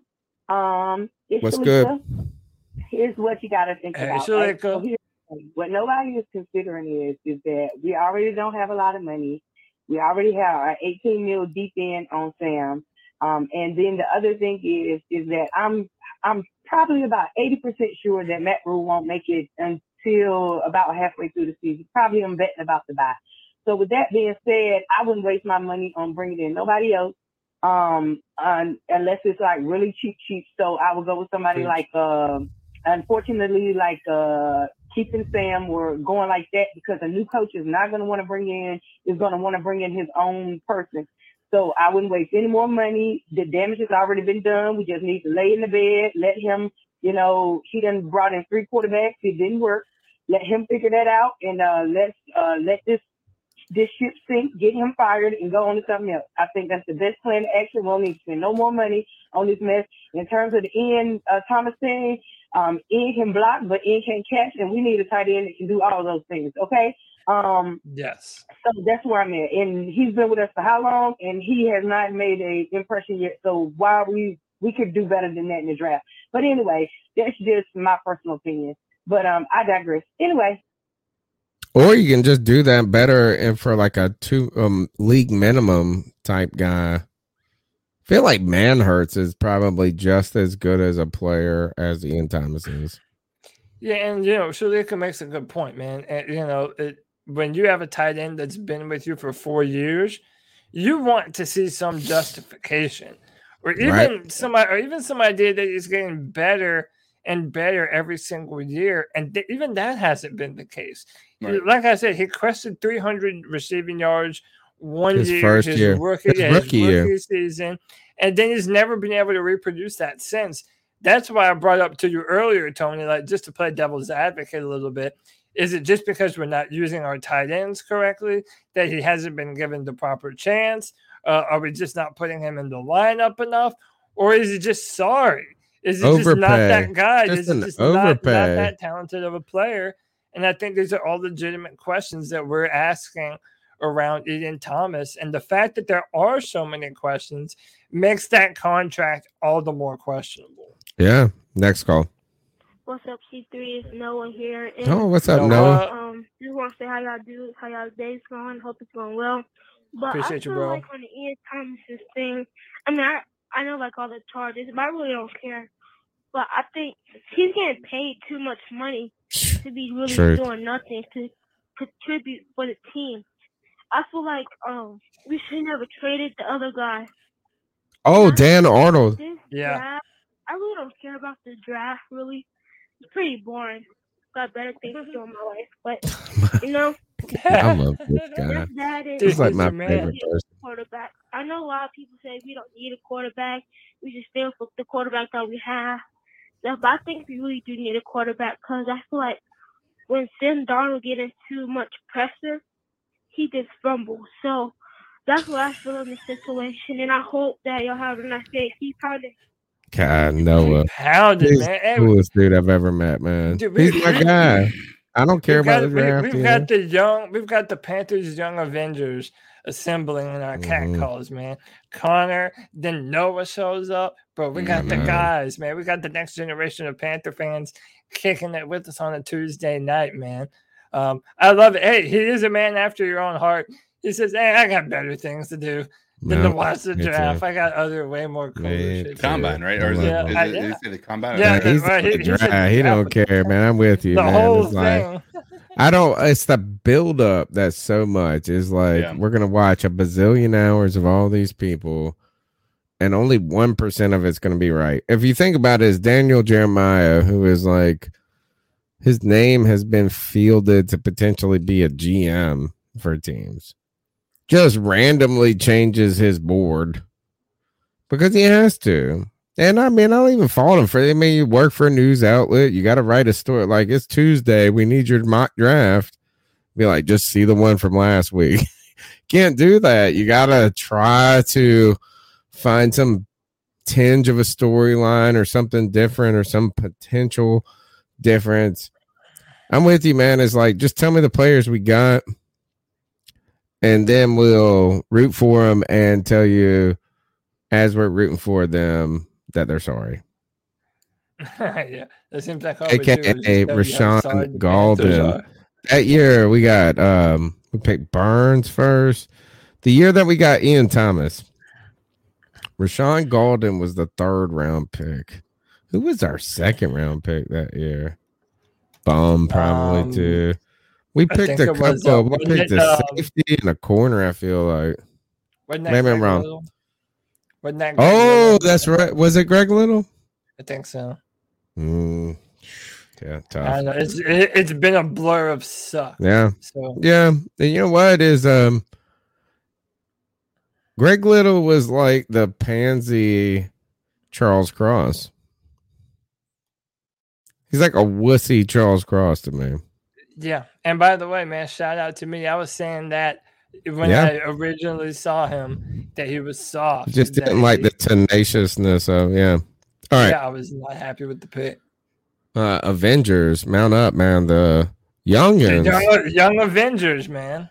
The young cats are informing the old hats here, folks. The young cats informing the old hats. The number is 252-228-1598. You old cats, here's your chance to teach these youngins a little thing about the C3 Panthers podcast.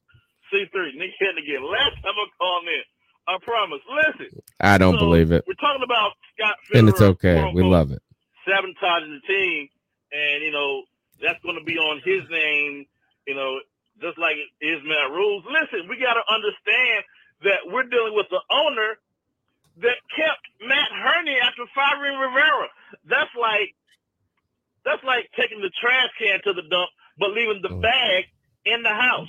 So, Scott Fitterer thinks that, Kemper might do the same thing and keep him around, which he very well could, because now he set precedent for that, right? Like, the guy doesn't know what he's doing with the football team. I don't know. And that's the thing. His silence is so golden and so telling that, you know what I'm saying? You can leave so much into the imagination. You can really say that he's trying his best to melt the team down, to devalue it, and sell it off. And he just wants the stadium for his little soccer project. We could say that because his silence leaves us no other choice, right? So, but, we have to consider all things. Why? Because we are left to our imagination and our speculation to do so, because our owner won't say anything to us. Period, point blank. That's it. I promise y'all. Good night. Thank you. Love the call. Let's keep going. What's going on, fellas? It's Corey calling in. Probably going to be a two-parter because there's two specific topics. Or a tree-parter. I wanted to talk about, or I guess get you guys' opinions on. First, I wanted to see if you guys think the Panthers are going to place a tag on anybody, and if so, who do you think is going to be? And I guess another part, like who should it be? Like, who would you put a franchise tag on? All right, let's stop right there. Hold on. The team's actually going to pause before he tells us, and we keep going. I mean, he's got a lot to say. Yep. Who should we franchise tag? Hassan Reddick. Yeah, ditto. Hassan. I'm not interested. Talk about replacing him or whatever. I'm not interested in. Well, it would be a high name that's about to walk away. Is there anybody else? No. Knowing what we have to do and what we have to do on offense and how we have to build and continuously build up this offense, I want to do everything in my power to try and keep that defense relatively the same and put us in a position to add some pieces to it and not take away from it. He gets a linebacker price, right? Yeah. Right. He doesn't get a DM price, I would think, as like that sucks for him. And that helps us. And what about this? If you are sinking, this might fit into the model. It might Fitterer into the model where we sink the money in this year, but trying to clear the books for the future. Right. A franchise tag has no bearing next year. Right. But what if you're a tag and we trade Reddick 4 games into the season? Trade? Dude, I would be so pissed. So to like another, no, like think about this is like we realize this team, Matt Rule's a fool. Everything's going to get screwed up, but we trade him to a contender that needs a DN. Maybe it's in week 7 or something, like right before the trade deadline, and they need a guy that can come in and make ultimately what Von Miller did for the Rams this year or something. You know what I'm saying? Like to that effect, that could be a way to pay money now in a short term and get production in the first half of the season and even draft capital later on.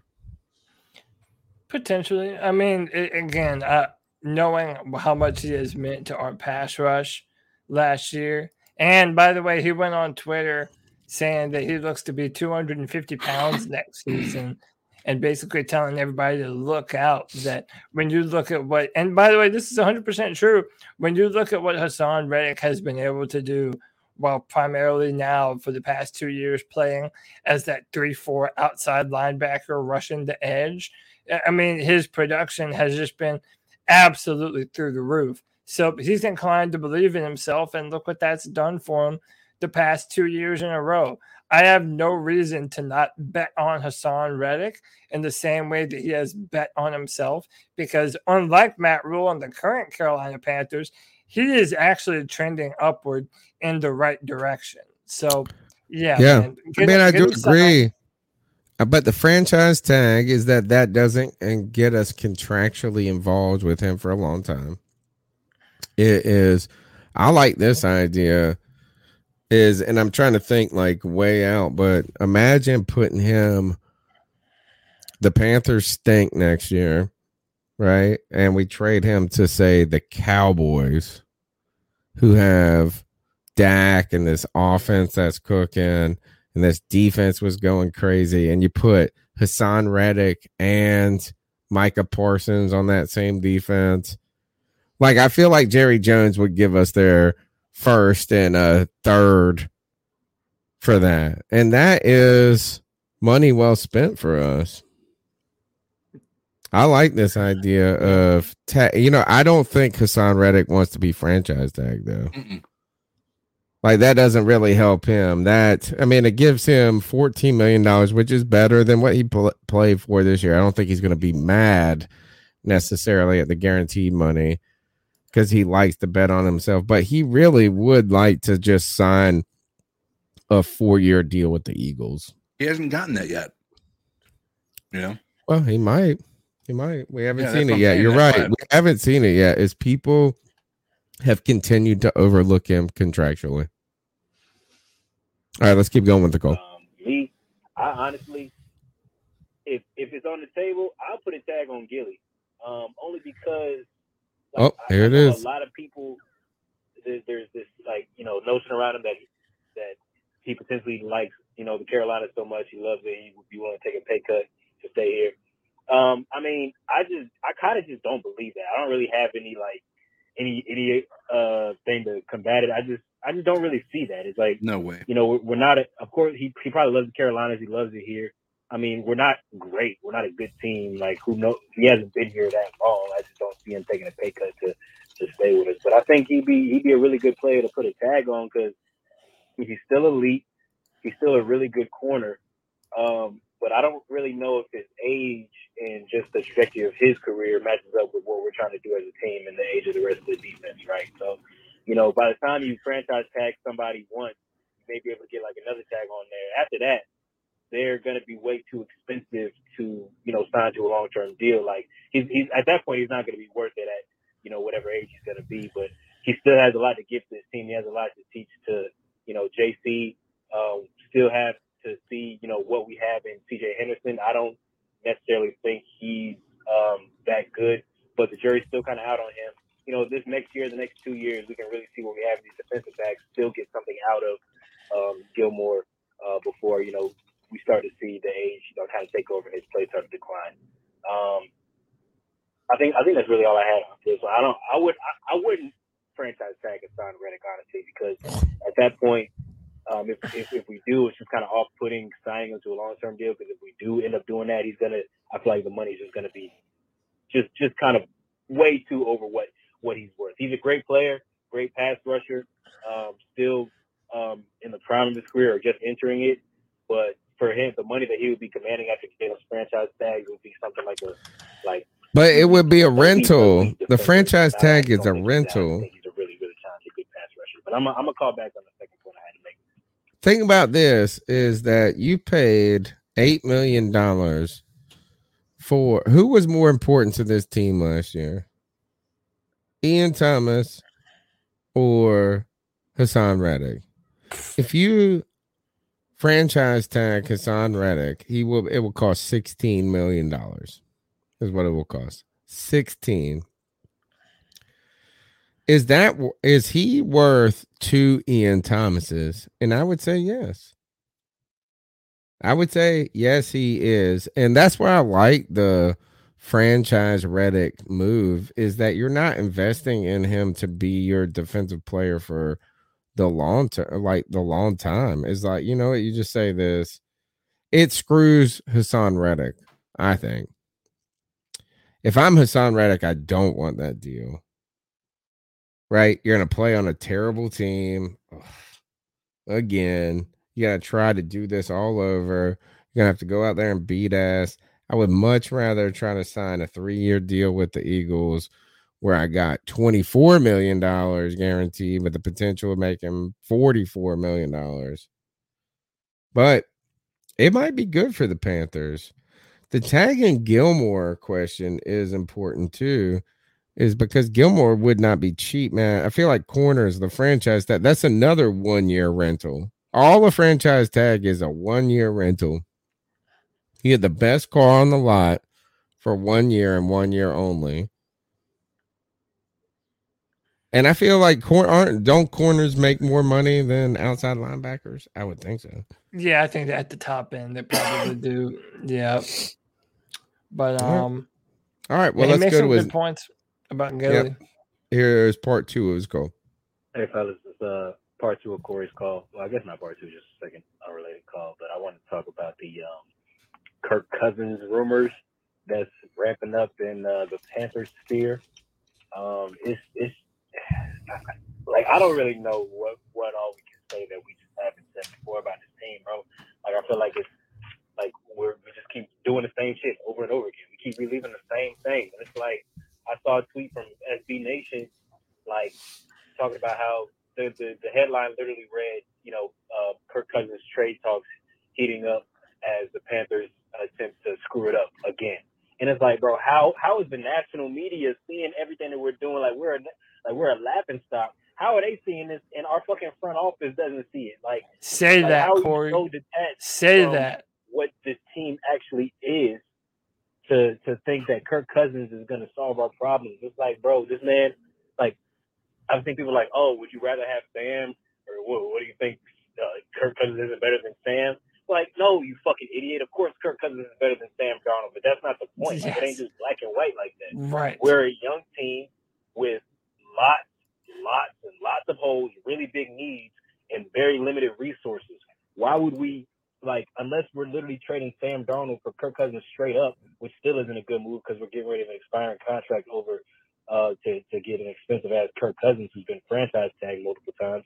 It's like, there's nothing that Kirk Cousins would do for us. Why would we take our limited resources, trade it away for a quarterback who's doesn't have potential to get better? We know he is what he is. You can say Kirk Cousins has a great touchdown interception ratio. You can say that he doesn't perform in prime time. You can say all this, but he is what he is. He's not going to get any better. He's not going to like turn this team around with somebody who's had Dalvin Cook, Adam Thielen, Stephon Diggs, Justin Jefferson at his disposal for the last 3 or 4 years. Hasn't been able to do anything with it. What the hell is he going to do on our team with limited resources, no O-line, weapons who we really don't know if, what we have is DJ Moore, real number one. Can Christian McCaffrey stay healthy? Like, what is Kirk Cousins going to do for us other than like that's like, it's so frustrating, bro. That's not how you build a team. Find a young quarterback. Find young, cheap talent to fill your needs. You don't fucking use more resources to get somebody who's not going to make you better. Kirk Cousins is not going to make an immediate impact on his team, bro. We're still going to be we might max out at 8 wins instead of 5. Like, I don't want him. I don't care. I think that's all I had for it, man. I just want to see what y'all think about it, man. I can probably assume what it is, but I don't want no Kirk Cousins in Carolina, man. I don't want Kirk Cousins. I don't want Mitch Trubisky. Was that the end of the call? I believe so. Corey, fantastic call, brother. And that is essentially what I said earlier, man. There are all these quarterbacks that you can cut and paste their name in there, and I don't want them. Jimmy G, Kirk Cousins, Mitch Trubisky, Gardner Minshew. I know we're not going to have a 30-minute discussion about it. That's my thing, man, is that all these names, yeah, are they better than Sam Darnold? Yeah, it's a low fucking bar. You don't have to, be very good to be better than Sam Darnold. But at the same time, none of these guys are long-term answers. Like Corey said, they all have very clearly defined ceilings.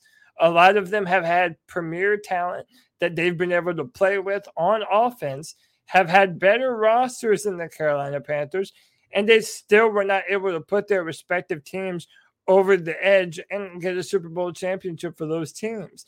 So, especially with the Kirk Cousins, but this also applies to Jimmy Garoppolo or whatever quarterback that you're trying to bring in here who is just a game manager. It really does seem like the Panthers are addicted to this game manager style of quarterback that's only ever going to do just enough to make sure the Panthers squeak out victories based on their defense and running the football. I don't think it's you're addicted to game managers, but you would love to be able to go ask the hottest girl to the dance, but she don't care about you. Like, you don't have a chance. So now you're trying to find the hottest girl out of the unhot girls. You're trying to find the hottest 7 or 6, Or like you're trying to find a 7 who's really a 5 that maybe if she dressed a little, person. No, you're trying to find a 7 with the mindset of a 4. She doesn't know she's a 7. That's what you want. Yeah, and you think she's a 2, I guess. Good gosh, this is so sad. I feel like it's gotten worse. And sorry, girls, you can rank me all you want. People came up here and called me Cruella DeVille, so you can call me a 1. And you can call me at 252-228-5098. That's right. You can call me a 1, you can call me a 10, or you can call me at 252-228-5098. The C3 Panthers podcast, longest running Panthers podcast, where we give you the latest Panthers news and opinions from the fan perspective. Let's go to the next call. What's up, fellas? It's Nick Hedden again. It's like, God, I told you on his last call. Y'all pull me back in, just like that scene out of The Godfather.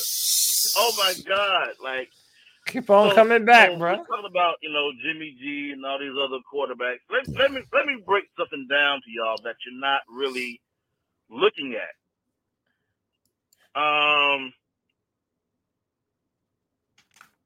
This goes back to the whole acquisitions thing, right? They may be just giving Matt Rule his last hurrah. That's what I think it is. Wants to do. I think it because we know that he's afraid of alpha dogs. We know that by the Joe Persons situation that was dropped a month or so back. He was in the elevator and just got scared out of his boots. I think it was Justin Fields. He was in there with somebody and just got, no, we can't get this dude. You know what I'm saying? It was almost, he attributes himself to Jay-Z. Was Justin Fields giving him the whole Solange business? Like, what's the deal with that? Not only that, listen to this, people. Listen to this. I was watching, I'm not sure if y'all watched this, I Am Athlete, right? And no. Excuse me, not the I Am Athlete. The Pivot. Yeah, Pivot. The Pivot. Ryan Clark, Channing Crowder, Fred Taylor, their podcast, the spinoff. Yeah, I've been checking them out. Right? It's pretty good. They had Micah Parsons on there. He says, and I quote, so all these people start following the stuff, and he's like, well, he got up to the Panthers, and he said, and I quote, well, I know they're not going to pick me because we don't really have a relationship. Wait a minute. This guy went to the same university as Matt Rule, Penn State, LBU. And we haven't had that stellar linebacker since Luke. You're telling me that you're not going to look at the guy that came from your university? Why did he say it again? He's not even on your board, not even on your radar. What is it? Are you pissed? I have a good answer to this. Tell me this. Tell me what happened. Give me a little bit more like context. Yeah. So basically, what you're saying is how do you pass on somebody like a Parsons who went to Penn State, and I believe you're saying that was Matt Rule's alma mater. Not even it was. Yeah, definitely was. He was in the same. He was in the same linebacker room as LeVar Arrington. Matt Rule was, and LeVar Arrington, who is like one of the greatest specimens of a linebacker in the history of the world, speaks highly of Matt Rule being like this. He was like, he's the guy that could tell us what to do but couldn't do. Like he was like, I cheated off of Matt Rule's paper type thing. So I want to be consistent here.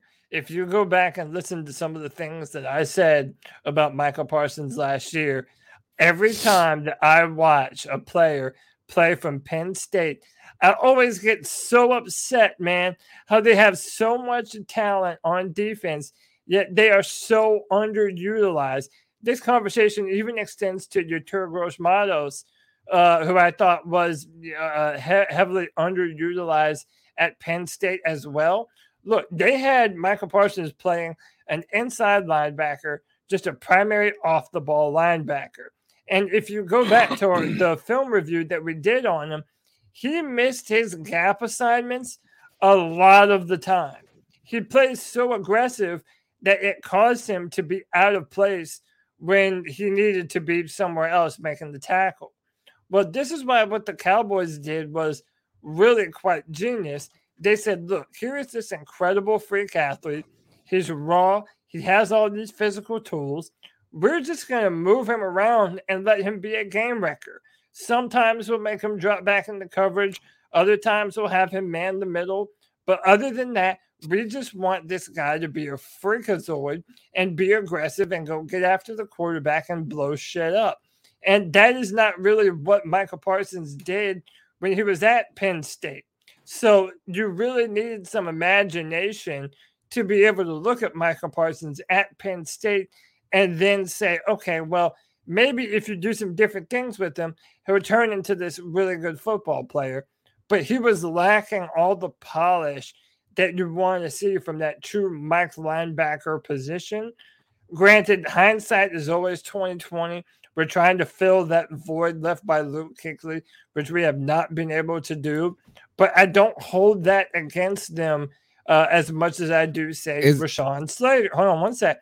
I don't hold it as much as I do against Rashawn Slater, for example, because Rashawn Slater, you saw everything that you wanted in a franchise left tackle in his film. It was there for everyone to see, and yet you still passed on him. At least they had a reason to pass on Michael Parsons. They had no reason to pass on Rashawn Slater. This is where it gets me a little crazy with the draft heads. Is that like, oh, I'd pick him at 15, but not at 8. So you pick Michael Parsons at 15 and feel, oh, like that's like awesome. And then all of a sudden he goes out there and becomes the best defensive player in the league overnight. You're like, oh, we got this. But if we would have picked him at 9, it would have been too rich.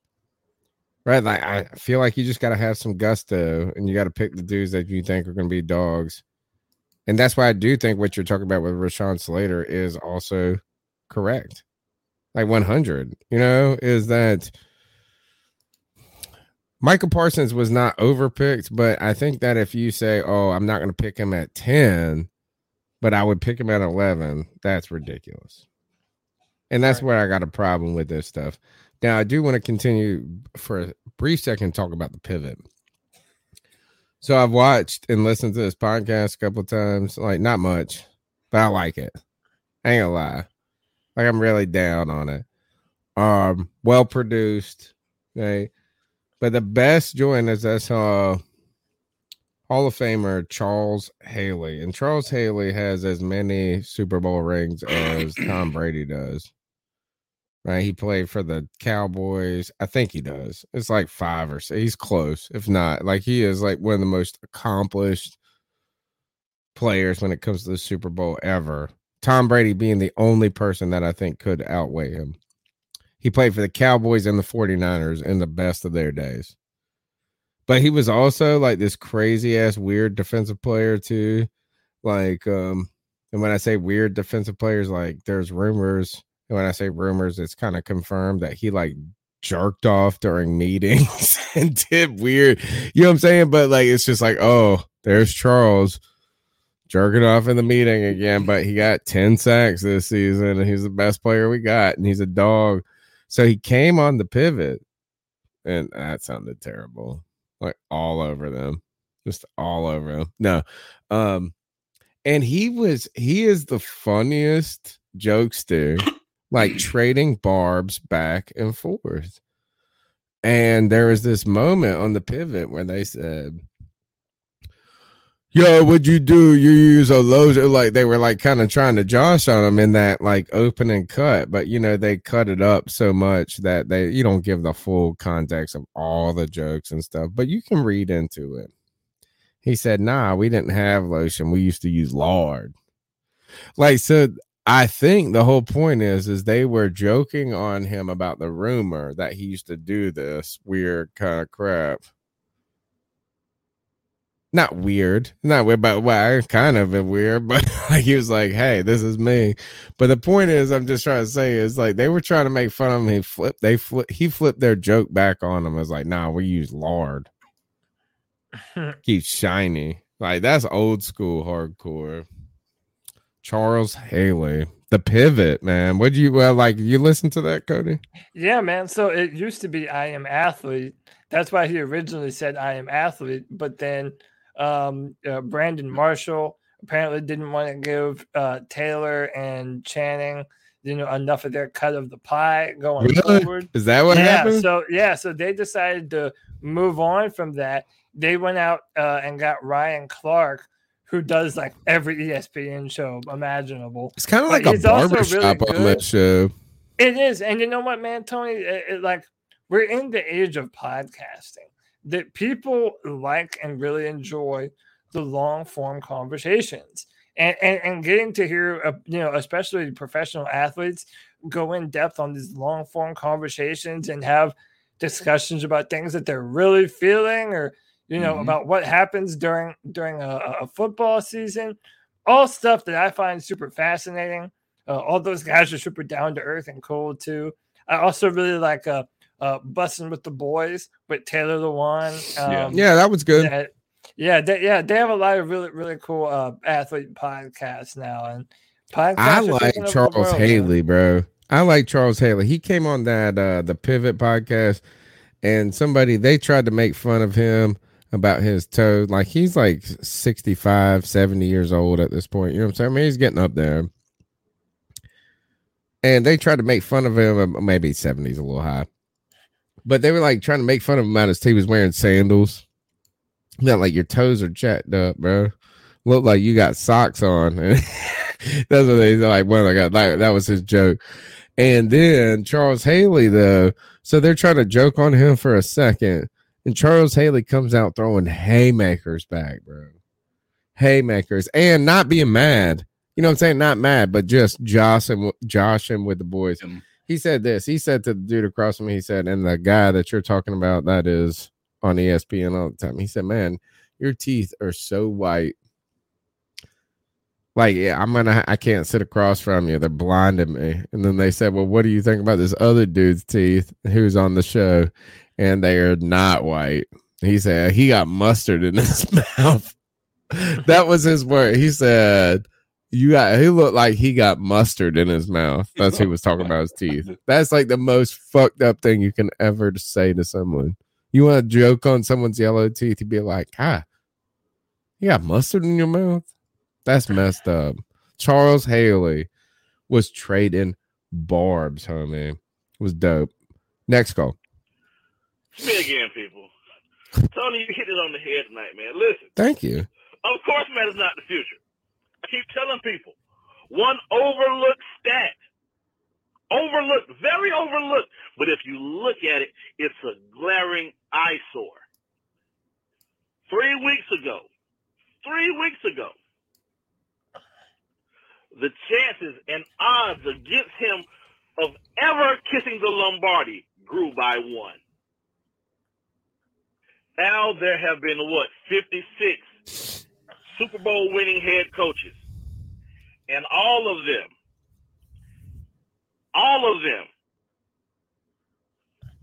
they were contributors in their college years as players. Not Ian Matt Thomas. Rule is the only one labeled as walk-on practice fodder. Oh. This is actually quoted. Rudy. He's quoted as being a good team guy.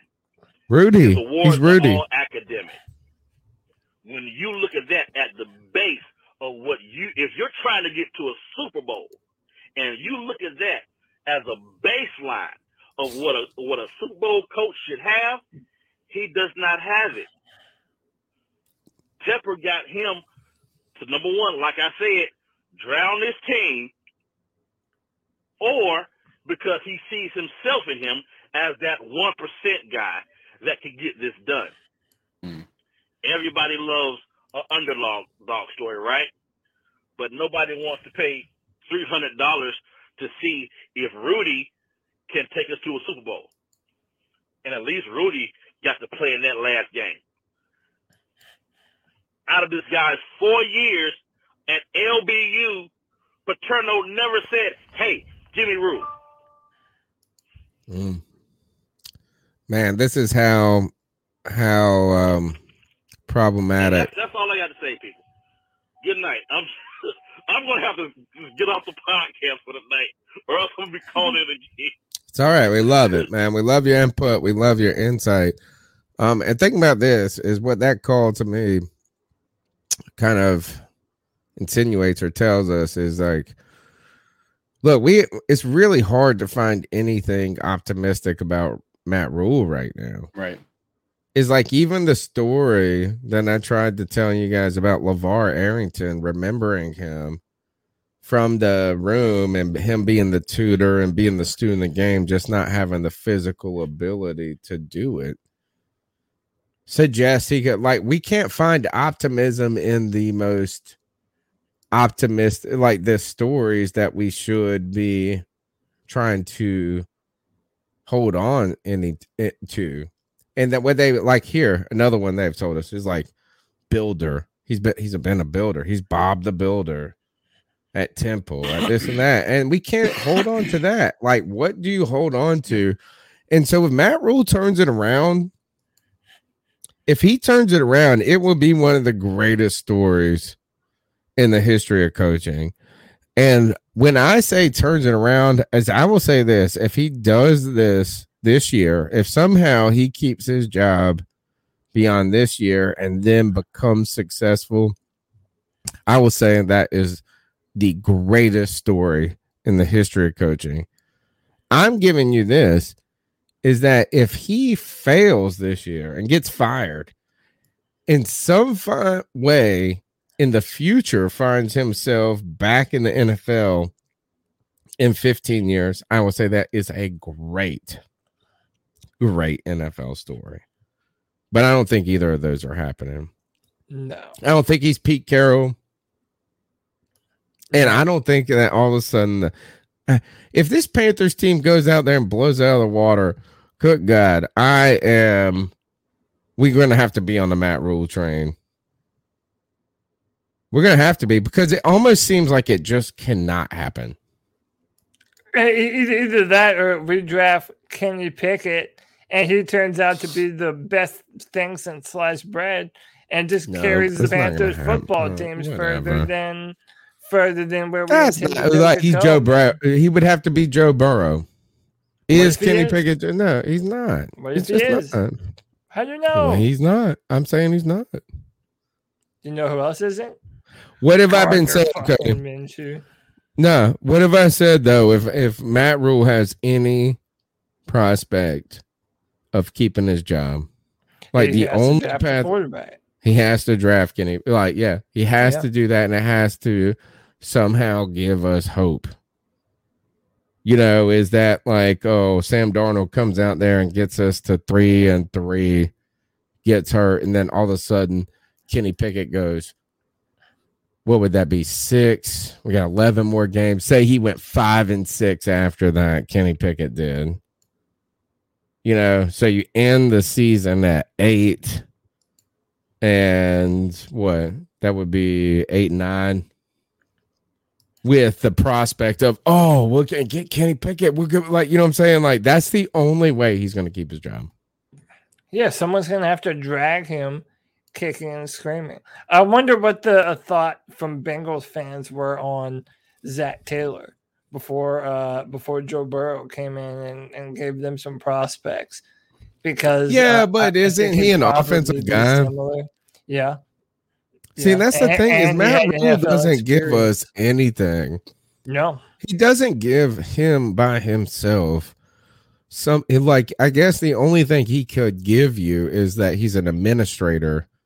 And what we have seen, if you think about this, if you can't be the offensive genius, you're not the defensive genius, if you're not the player personnel genius, you're just a good administrator. And we haven't seen any of that from him.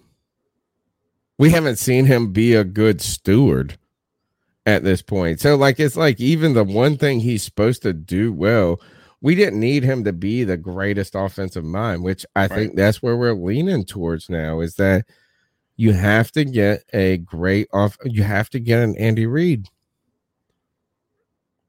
And the Andy Reid can survive his coaching staff moving on from him. But Dan Quinn cannot survive Kyle Shanahan moving on. Right. You just can't. I mean, it's awesome. And that's not a shit. Look at how good Dan Quinn has done in Dallas. Yeah. Oh, he's always been a phenomenal defensive coordinator. But the problem is your success is dependent on having good people, and then those good people are going to move on. And that's the sad reality of it. Cody Lashley was onto it way before. I'm a disciple. I'm a disciple of the Cody Lashley way, except for I'm a rebellious child, and I love Gardner Minshew. Next call. Hey guys, you know what? Pickle here. I want to believe in Brady Christensen, but to play left tackle, but history doesn't allow me to. I've too seen risky. Too many guys drafted by the Panthers or signed in free agency that was going to be these great offensive linemen, and they may have good season here or there, but they really not there. I've been there, done that, seen that. Can you get a great left tackle other than the first round? Of course. But you have to understand, if you're here and an elite tackle is there or close to elite, you got to get him. And at worst, you're going to have Brady Christensen playing inside or somebody else playing inside and playing good too. So, I mean, there's times in this draft there's times that we haven't drafted a guy because we didn't need to when we wish we had. And as far as them saying that they would reach if they need to, I mean, come on. Last year, Matt Rule would have considered drafting Slater a reach. Yeah. We know Good that point. wouldn't have been a reach, but he thought it was a reach. So let's understand the mindset we're talking with.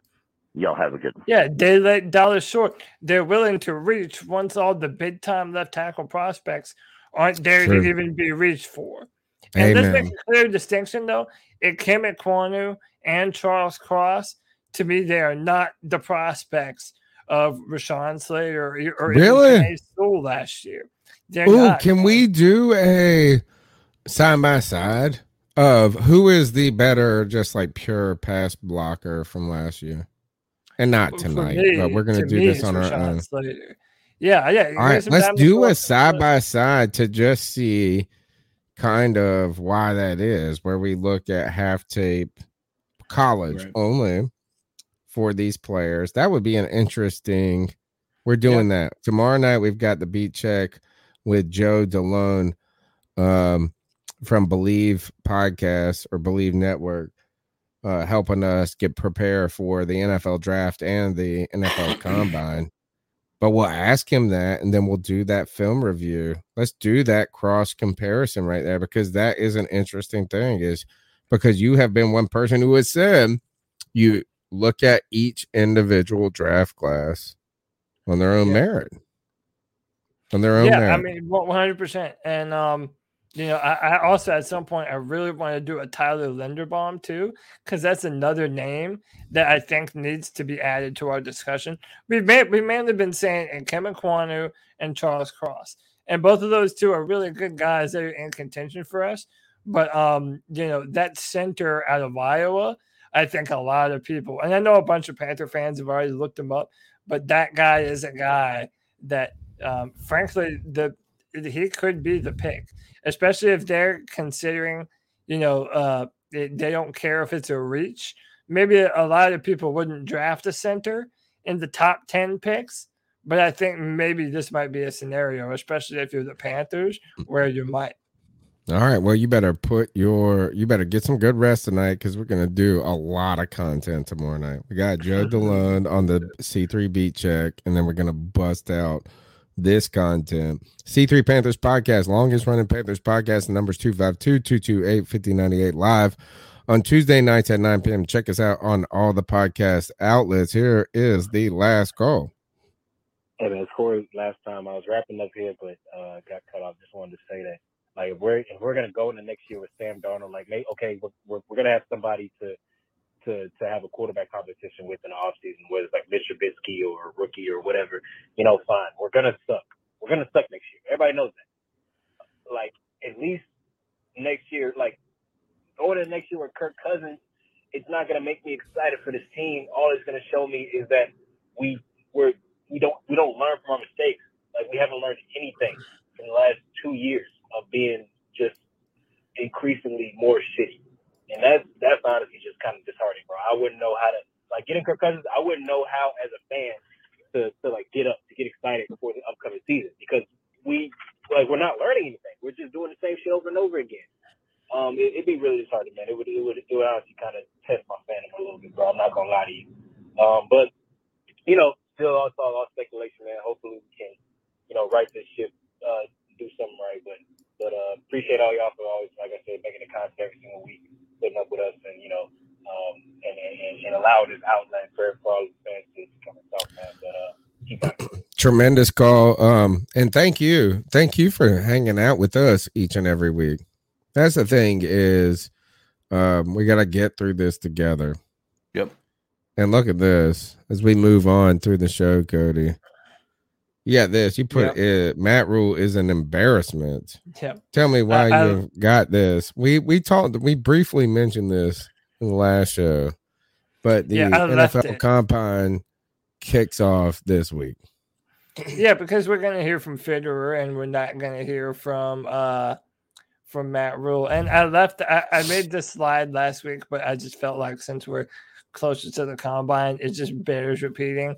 When you look at all these other coaches who are choosing to not speak, right? You're talking about a who's who, some of the best, most proven coaches in the NFL. Guys like Bill Belichick, Mike Tomlin, John Harbaugh, Kyle Shanahan. You know, the fact that, you know, I said this last week that it was a good thing, right? Because every time Matt Rule comes up and says things, he always ends up making himself look even dumber, and this team and the decisions that they've made look even dumber every time he opens his mouth. But I just, you know, got to thinking about it again, and it's like, it doesn't matter what your year was before. You know, Dan Campbell of the Detroit Lions has to go up there and talk, and so does Zach Taylor of the Bengals when they were losing big time. It's like, this is that time of the year, man. You know, you don't necessarily have to talk about all the things that you've done, but at least start to tell us what you're building towards, what kind of things that you're looking for in the players that we're going to be sitting here at the Combine, and what types of traits and qualities you intend to draft, because this is all very important, especially seeing on how they have missed on so many of these important traits in our very recent history, man. So I don't know. Everything surrounding this man is an embarrassment. And I think he's going to embarrass us once again when he's being fired in the middle of the season next season. If he can find a way to make this work, it will be one of the most awesome turnaround stories ever. And so I'm kind of rooting for it.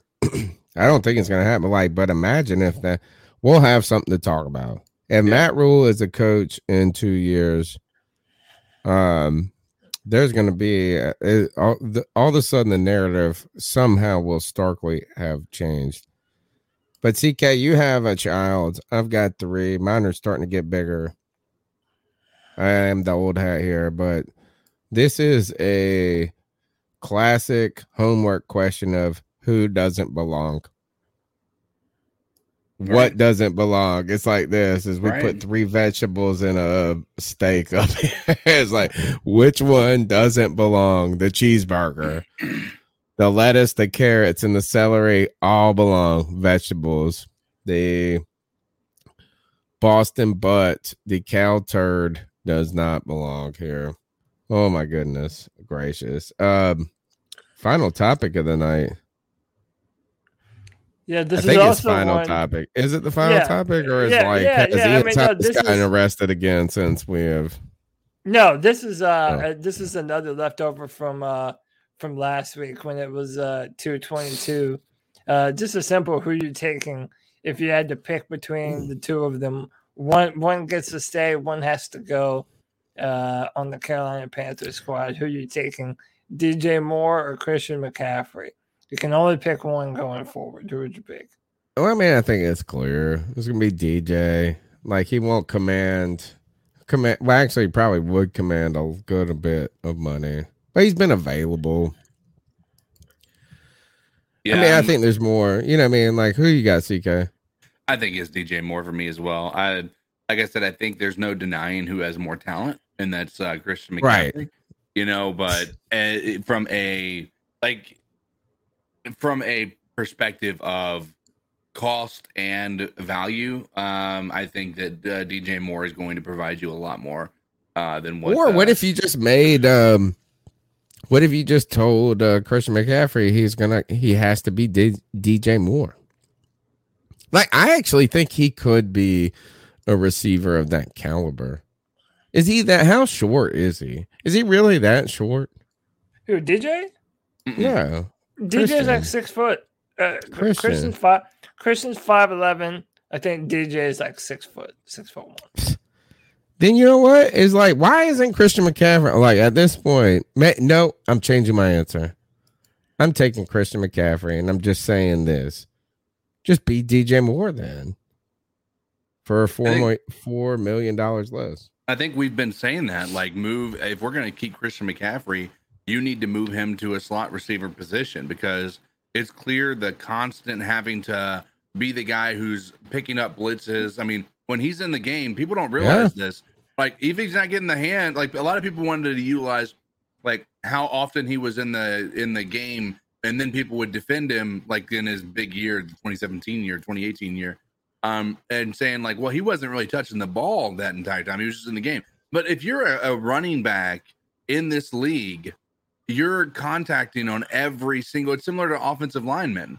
You know, that's why a lot of times the offensive linemen get hurt so frequently, is because it is a contact. Right, yeah. It's like, why isn't just make him a wide receiver? He's got great hands. He caught 100 footballs. We've seen him catch things on his fingertips. We've seen him do all that. It's a call. At this point is, why is Christian McCaffrey not saying I should be a wide receiver? Because I think there's a pride thing involved with that too.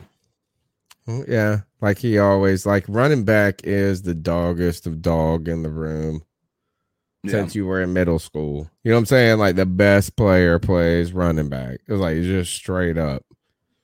And it's kind of like the best player plays quarterback as you get out of middle school. But, like, you just hand the ball off in middle school. Mm-hmm.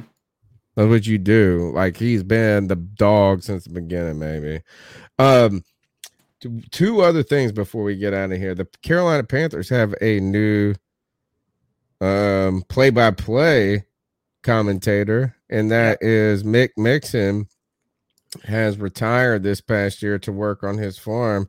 And now we get a new guy. I was hoping for Jim Szoke. I'm not going to lie.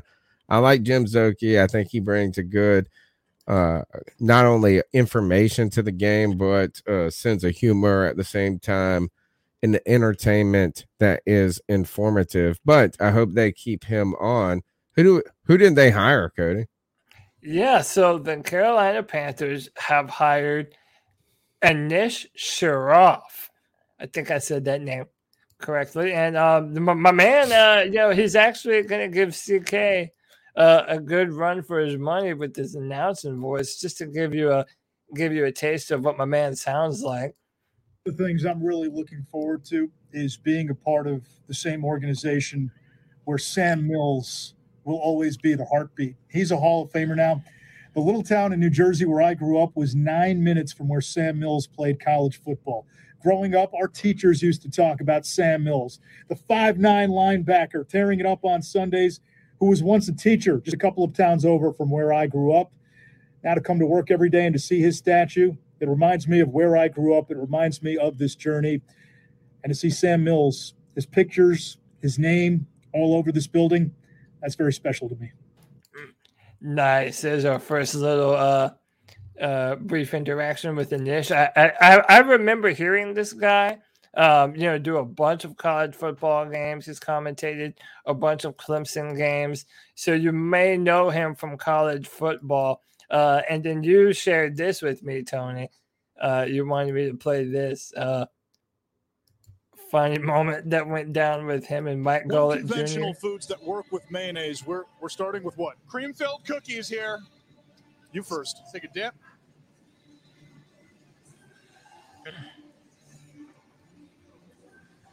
It's a really interesting blend of flavors.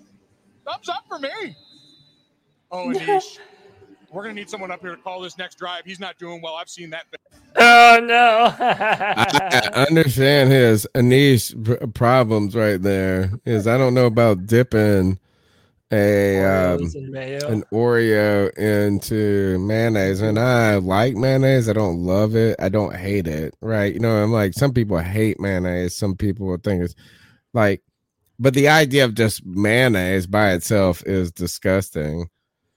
And I just can't pair it with an Oreo. But another thing about Anish is his hair don't move at all, homie. When he did that Sam Mills story, that hair was high and tall. It looked like a Pacific wave. Like he was surfing the Pacific. Man, this mug was as tall as my hat. And this is a low profile hat right here. Low profile hat. Look. And his hair was that tall and did not move at all. So, no, he got good pipes. And I think it is, I hope first is Mick Mixon was voluptuous in his descriptions. And I can only hope that you are as sultry in your descriptions. Anish. The last thing I want to talk about this is I saw one tweet and I thought this was real fun. And I'm not going to look for it right now, but it was like, who would you take? And they were, because it was the combine, the fastest Carolina Panther to run the 40. And this was, I got to give my man credit too, because a long time listener of the podcast at Pole Guy 13 knows his Panthers like top to bottom. You know what I'm saying? Like real. Oh, and here I just pulled up his profile, Cody, Clemson fan too. He is like a fan, like he knows his Panthers legit. Good shit.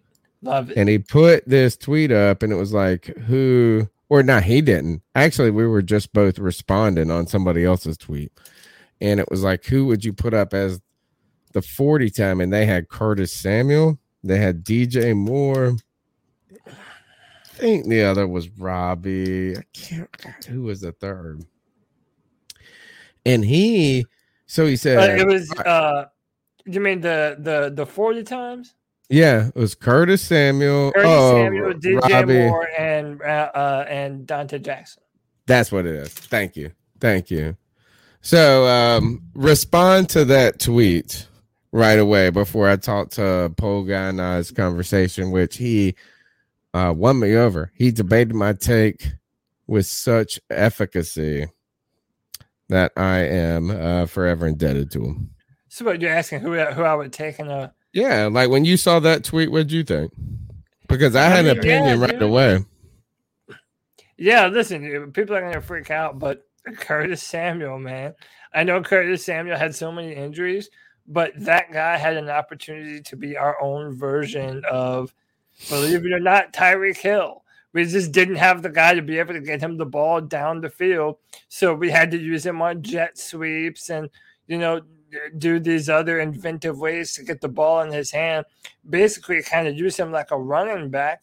But if we had the opportunity to make use of Curtis Samuel's straight line speed, y'all forget that was supposed to be the original 1-2 punch. Dude, that was supposed to be the original 1-2 punch was Curtis Samuel and DJ Moore. And Christian it's McCaffrey. The second 1-2 punch, bro. It was not the original 1-2 punch. We've been trying to find the original 1-2 punch since you were born. I'm saying that's what we were hoping that it was. We were trying to be like Kelvin Benjamin and Devin Funchess were that. No, it's not the original. Number one. And number two is that Curtis Samuel was hurt all the fucking time. All the time. It's not him not having a quarterback. He won't ever there. All right, keep going. CK, who you think of? Because this conversation got cool. I was gonna say Dante Jackson. Okay, so I thought immediately, my first thought was Ted Ginn Jr. Like just straight up 40 time, because that's what the tweet was about. Was like they showed them in that kind of hyper, where they throw them all together. Yeah. Right. And Cody took this to like, oh, who can we do and how could they be and how could they be a Tyreek Hill?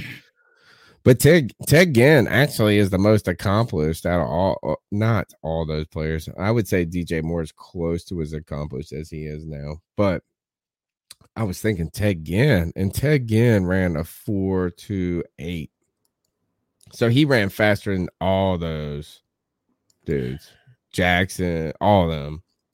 Now, he was the first overall pick by the Dolphins, I believe, or something like that. But he played with the Panthers, and he was successful there. But my guy, Pole Guy 13, said this. And I didn't even, when he said it, he said Teddy Williams. And I was sitting there thinking, like the baseball player, you know what I'm saying? Like I wasn't, like I saw the name. And then that made me, the Teddy made me think of Ted Ginn. I was thinking about all this. But Teddy Williams, who was an undrafted, I think, free agent for the Carolina Panthers, who was a guest on the C3 Panthers podcast, ran a 4.21 or some shit like that. Like it is like he was, and as Pole Guy 13 said, declared the fastest man in Texas. Right, just straight track speed. And this was back in maybe 2014 or something like, we were still getting in the podcast, but I forgot how fast. You know what is, I almost would say Damiere Byrd might need to be in this conversation.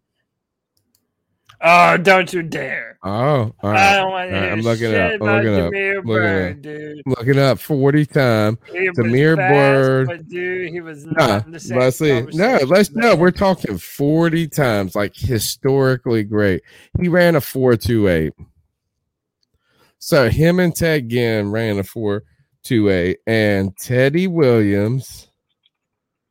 Yeah, but you can't talk no shit about Curtis Samuel being fragile. I'm not talking crap. I'm talking about this tweet. Damiere Byrd, a stiff gust of wind left Damiere Byrd hurt. With a torn ACL. Yeah. Damiere Byrd. No. Damiere Byrd, I would say, I bet you this. His bones were brittle like a bird. Nah, actually, I won't say this because Curtis Samuel has the craziest like per play touchdown ratio. Is like he only played like 7 plays 1 year and he had like 3 touchdowns. You know what I'm saying? I was like, what? No, you shit on Damiere Byrd. Damiere Byrd is more accomplished than Shi Smith. Boom. Easy. Like, I mean, I'll give you a rookie, and he will be a far superior. I bet you that Damiere Byrd almost has as many touchdowns as DJ Moore.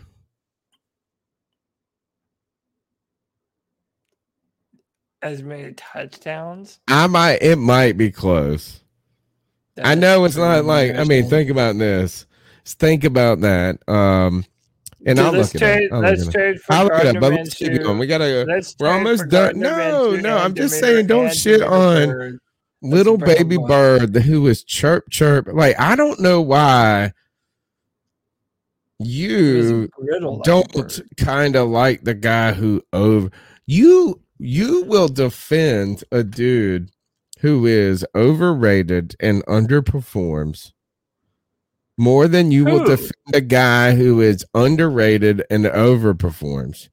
No, Trevor Lawrence is the greatest player in the history of the world, and this motherfucker ain't done shit. You're making dumb comparison. Damiere Byrd got injured every time the wind blew, and he never. What is Curtis Samuel? Potential. Curtis Samuel has played. He went to South Carolina. I rest my case. All right. So did Smith, I can't wait. I just want to see this. Is how many? All right, we're gonna move this show along. We're done.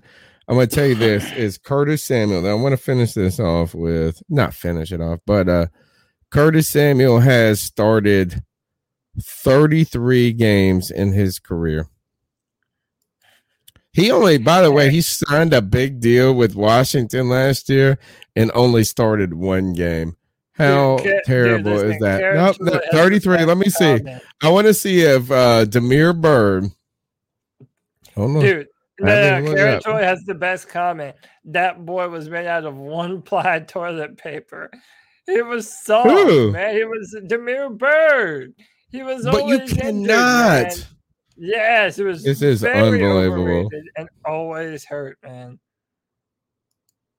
Unbelievable. And by the way, if Damiere Byrd has anywhere close to the number of touchdowns that DJ Moore has, that's just a testament to how bad the quarterback situation has been. I would say this is that receiving is he has 5 career touchdowns.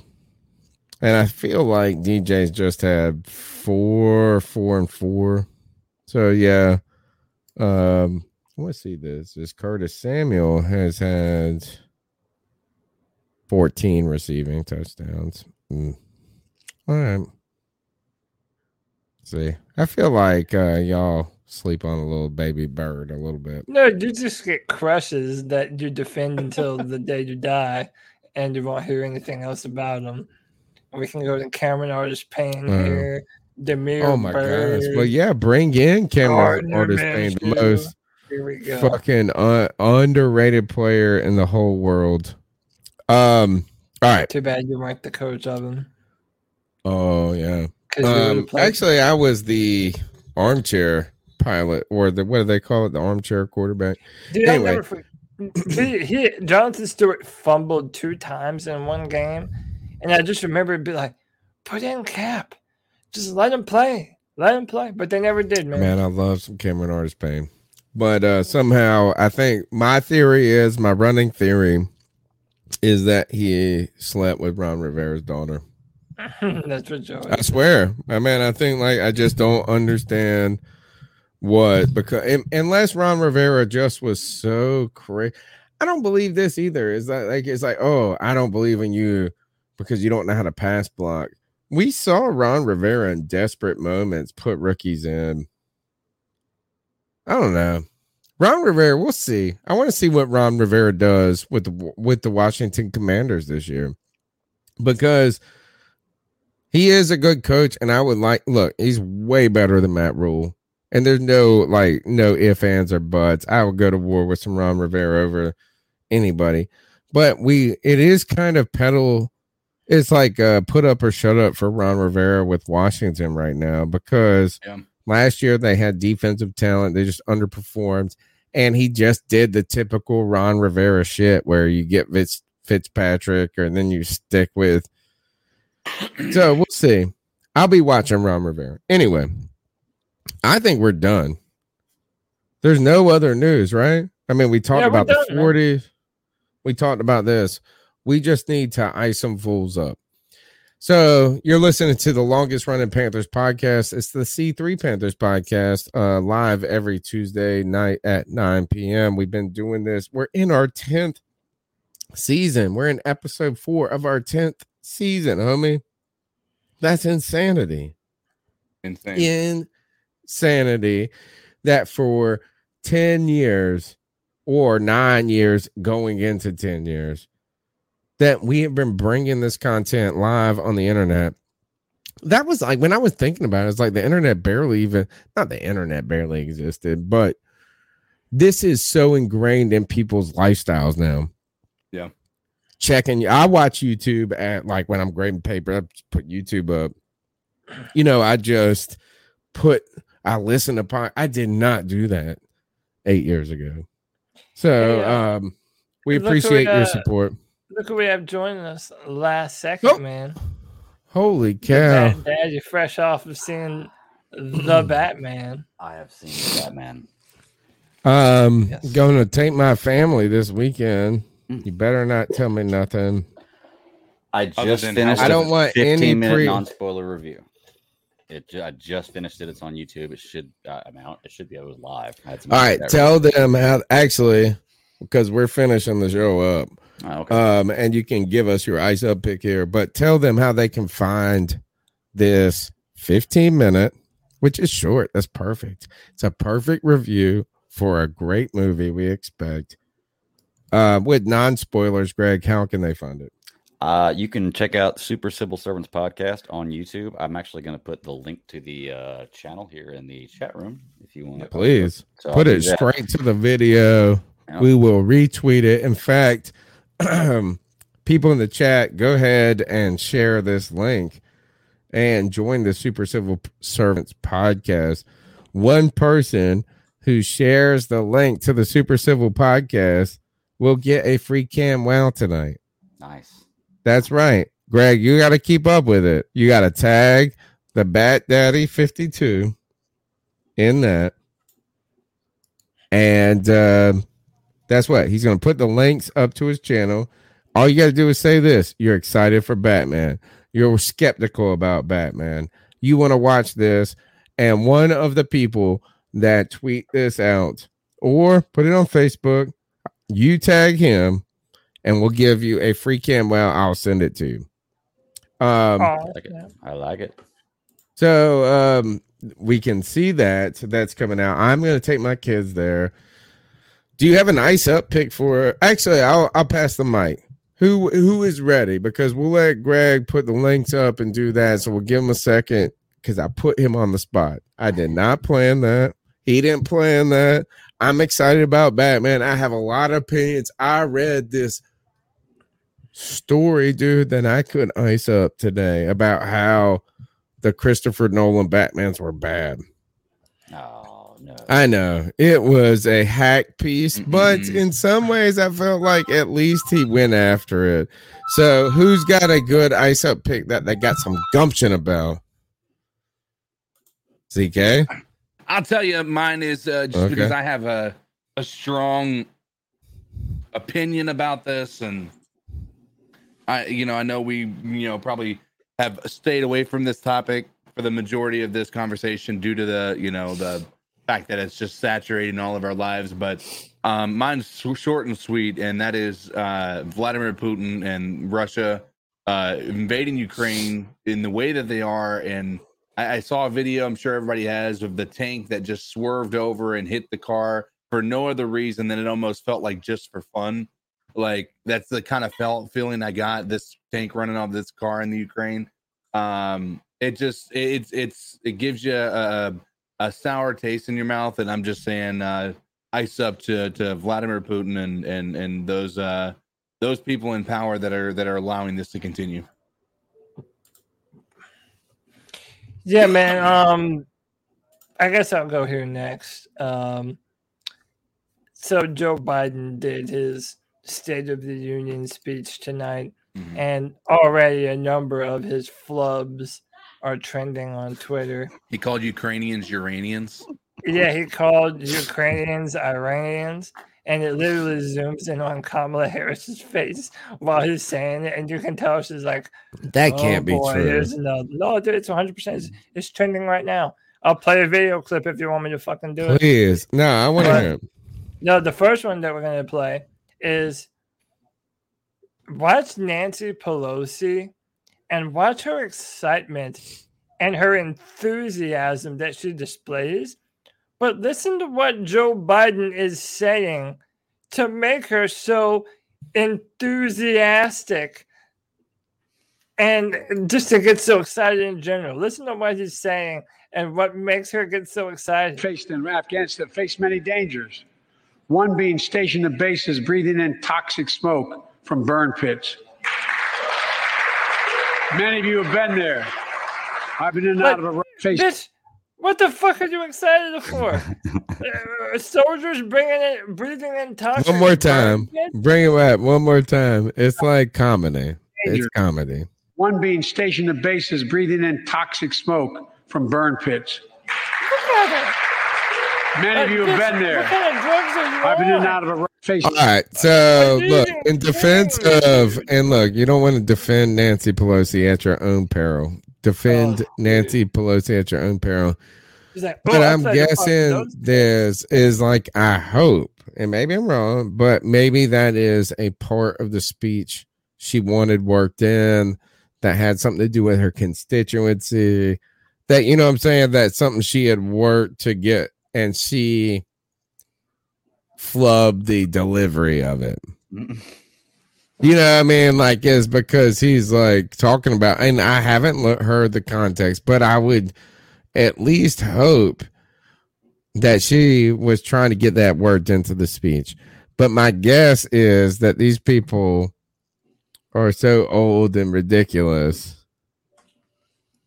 that she just probably was like trying to act excited about something she anticipated to be awesome, and was like, and when our babies die because of our choices about abortion, we surprise. And then she's like, ooh. You know what I mean? Like, so I don't know. But you know, but I think it is that her and her ilk have been famous for doing that kind of shit, and she just wants to make sure that she gets her credit for those are our criminal war tactics that we're proud of. So anyway, fuck them. You know what's kind of crazy about this is my first visual optic, and I should probably be more familiar with this, is that in the background you get the vice president, and then the other person you get is the House Majority Leader. Yep. I would assume is why she's sitting back there. But all right, so I guess Pence over the last 4 years was just the vice president. And has Nancy Pelosi been the House Majority Leader for ultimately the last 6 years and beyond? Yep. And she just gets to stay there because. All right. Next one. I want to see the other one. Come on, give me the other flip. I'm fine. I'm trying to find the fucking thing. Did he really call them Iranians? Yeah. Why is that hard to believe? He's a walking geriatric. No, it's not good. I mean, I understand. Look, I want to give a lot of people grace for like kind of speaking flubs when you're on high pressure stakes and different that. But Iranians and Ukrainians, it's like, oh, all those people we fucking hate. Or something, you know, like, it's like the Japanese, the Chinese, it's just ridiculous. Like, all right, let's hear it. We stand with you. Putin may circle Kyiv with tanks, but he'll never gain the hearts and souls of the Iranian people. He'll never finish their love of freedom. Bro. And he will never. All right, so Iran and Russia are allies.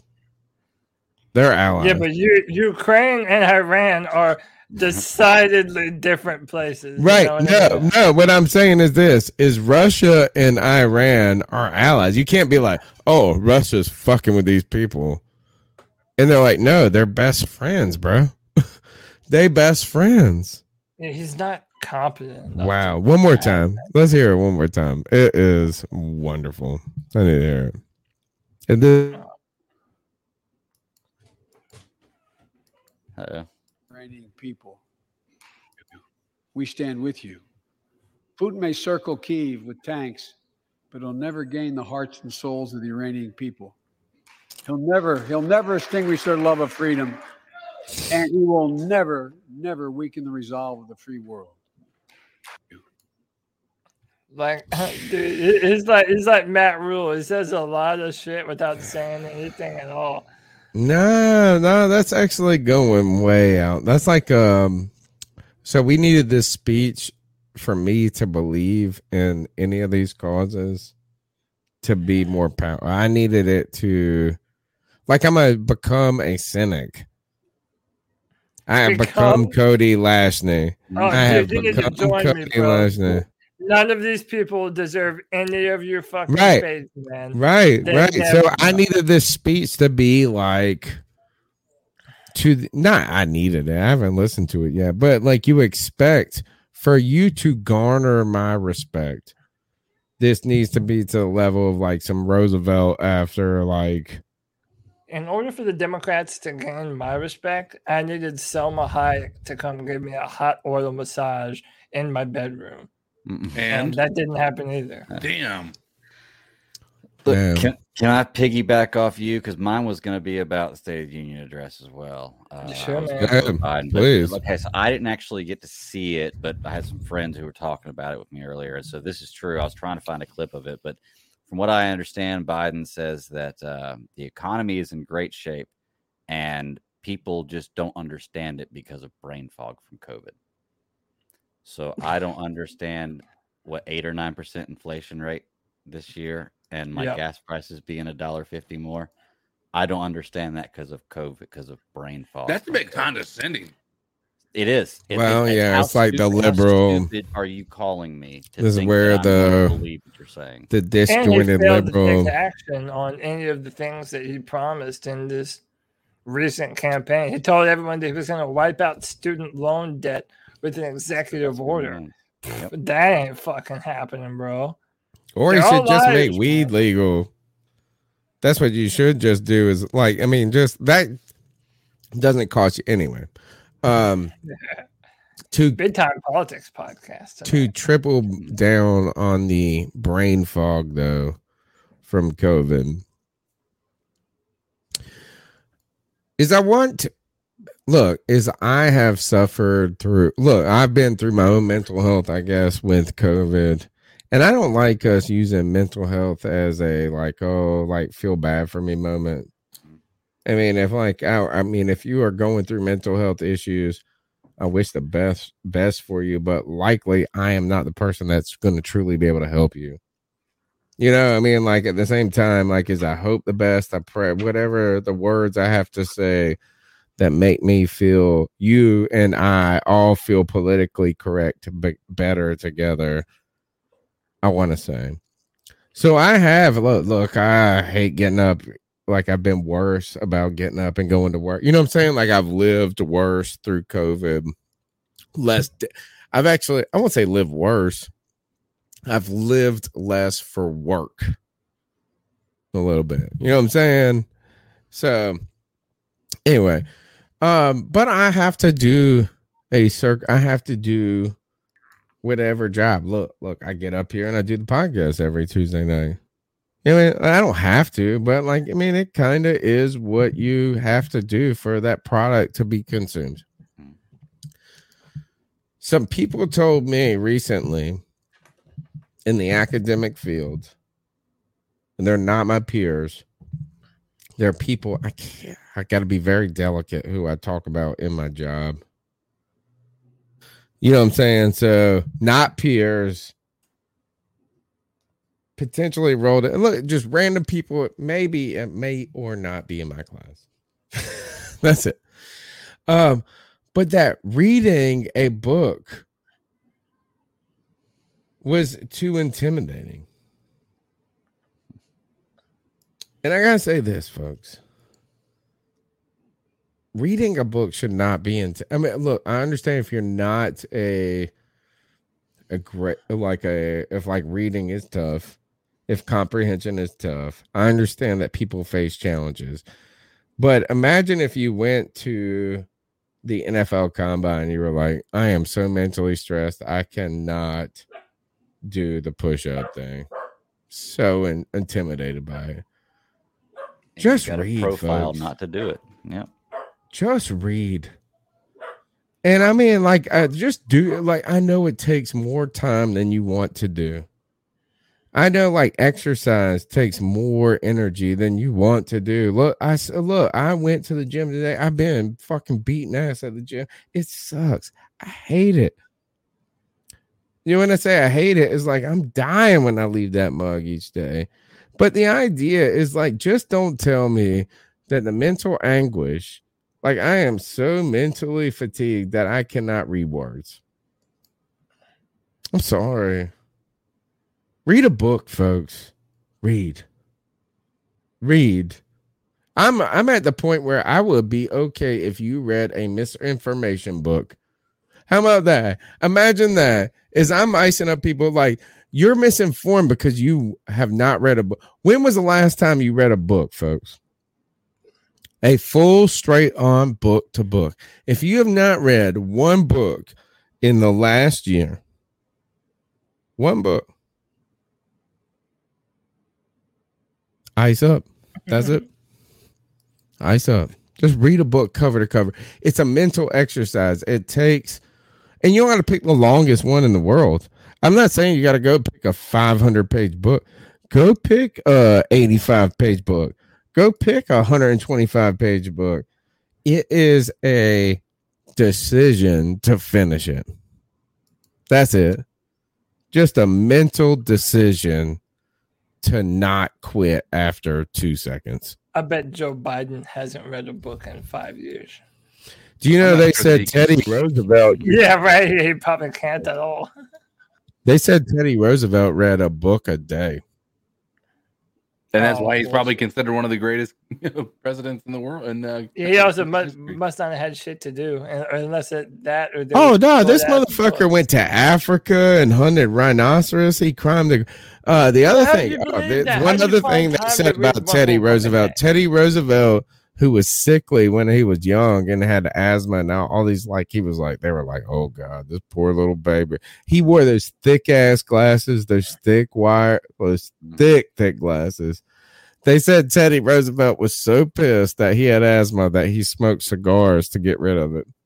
He's like, fuck this. I'm gonna beat asthma with these cigars. Mind over matter. Just read a book, folks. I didn't ask you to read one a day. One book, cover to cover, by 2023. If you don't, ice up. That's it. What else you got? Is that it? I mean, can we go? It, man. We're done, dude. Okay.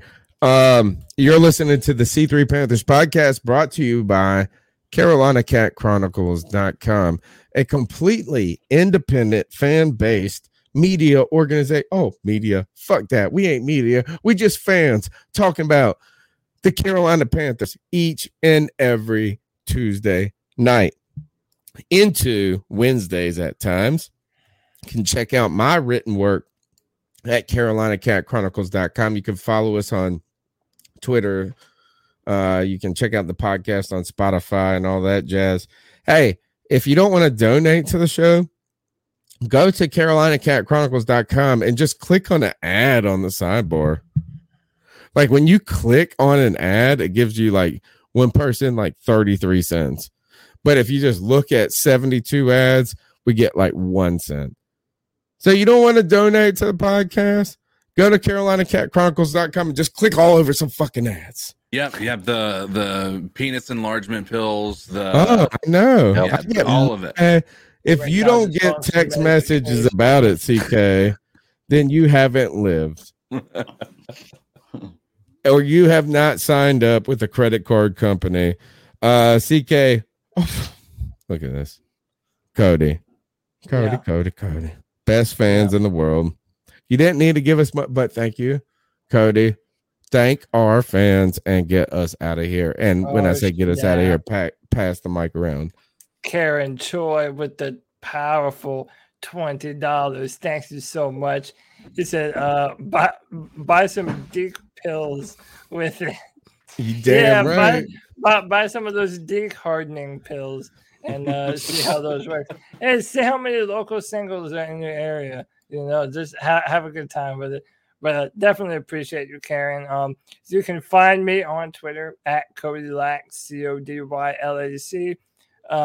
I'm pretty good about, replying to people, following people on Twitter. You can find all my written work on drafttech.com, where I am the analyst for the Carolina Panthers. Check that out. There's a brand new mock draft up on that website right now. And every Friday at 7 o'clock, you can join the Friday free-for-all, man. That's right. Come on the show. Let us know what you think about these Carolina Panthers, the front office, the combine, the draft. Anything and everything goes. It's a podcast for Panther fans by Panther fans, and a chance for you all to jump on and be a little part of what we're doing here at the C3 Panthers podcast. CK's got the bestest voice in the game. How can they follow you? Where you get your game on? You can find me on Facebook Gaming at Codisel Allen. You can also find me on Twitter, TikTok, YouTube, all those locations where people try to make themselves feel more important by putting their self out there. All you got to do is message my boy Greg, a.k.a. the Bat Daddy 52 on Twitter. You can comment on his videos on YouTube. How can they find your videos on YouTube? It's at Super Civil Servants Podcast, the show on YouTube, and I actually got links for the channel and the most recent review that I did in the live chat right now for the Panthers podcast. Well, they have probably flown past for a lot of people, but look, you go onto YouTube, you hit the Super Civil Servants Podcast, you subscribe up to them, and you drop a comment on their latest video, and you just put C3 or something about CamWow. You hit them up on Twitter at the Bat Daddy 52, and we will select one. Hey, and if there's more than one or two or three of you, we might select more of you. But I guarantee one CamWow to the listener of the Super Civil Servants Podcast, because I have a lot to talk about. I love the nerd world, even though I refuse to admit it. So anyway, thank you, Greg, for your service to the podcast so much, man. You guys have been wonderful. Cody, CK, the people in the chat. Cody, get us out of here, please. Until next time, Panther Nation, keep pounding. And we're all going to buy.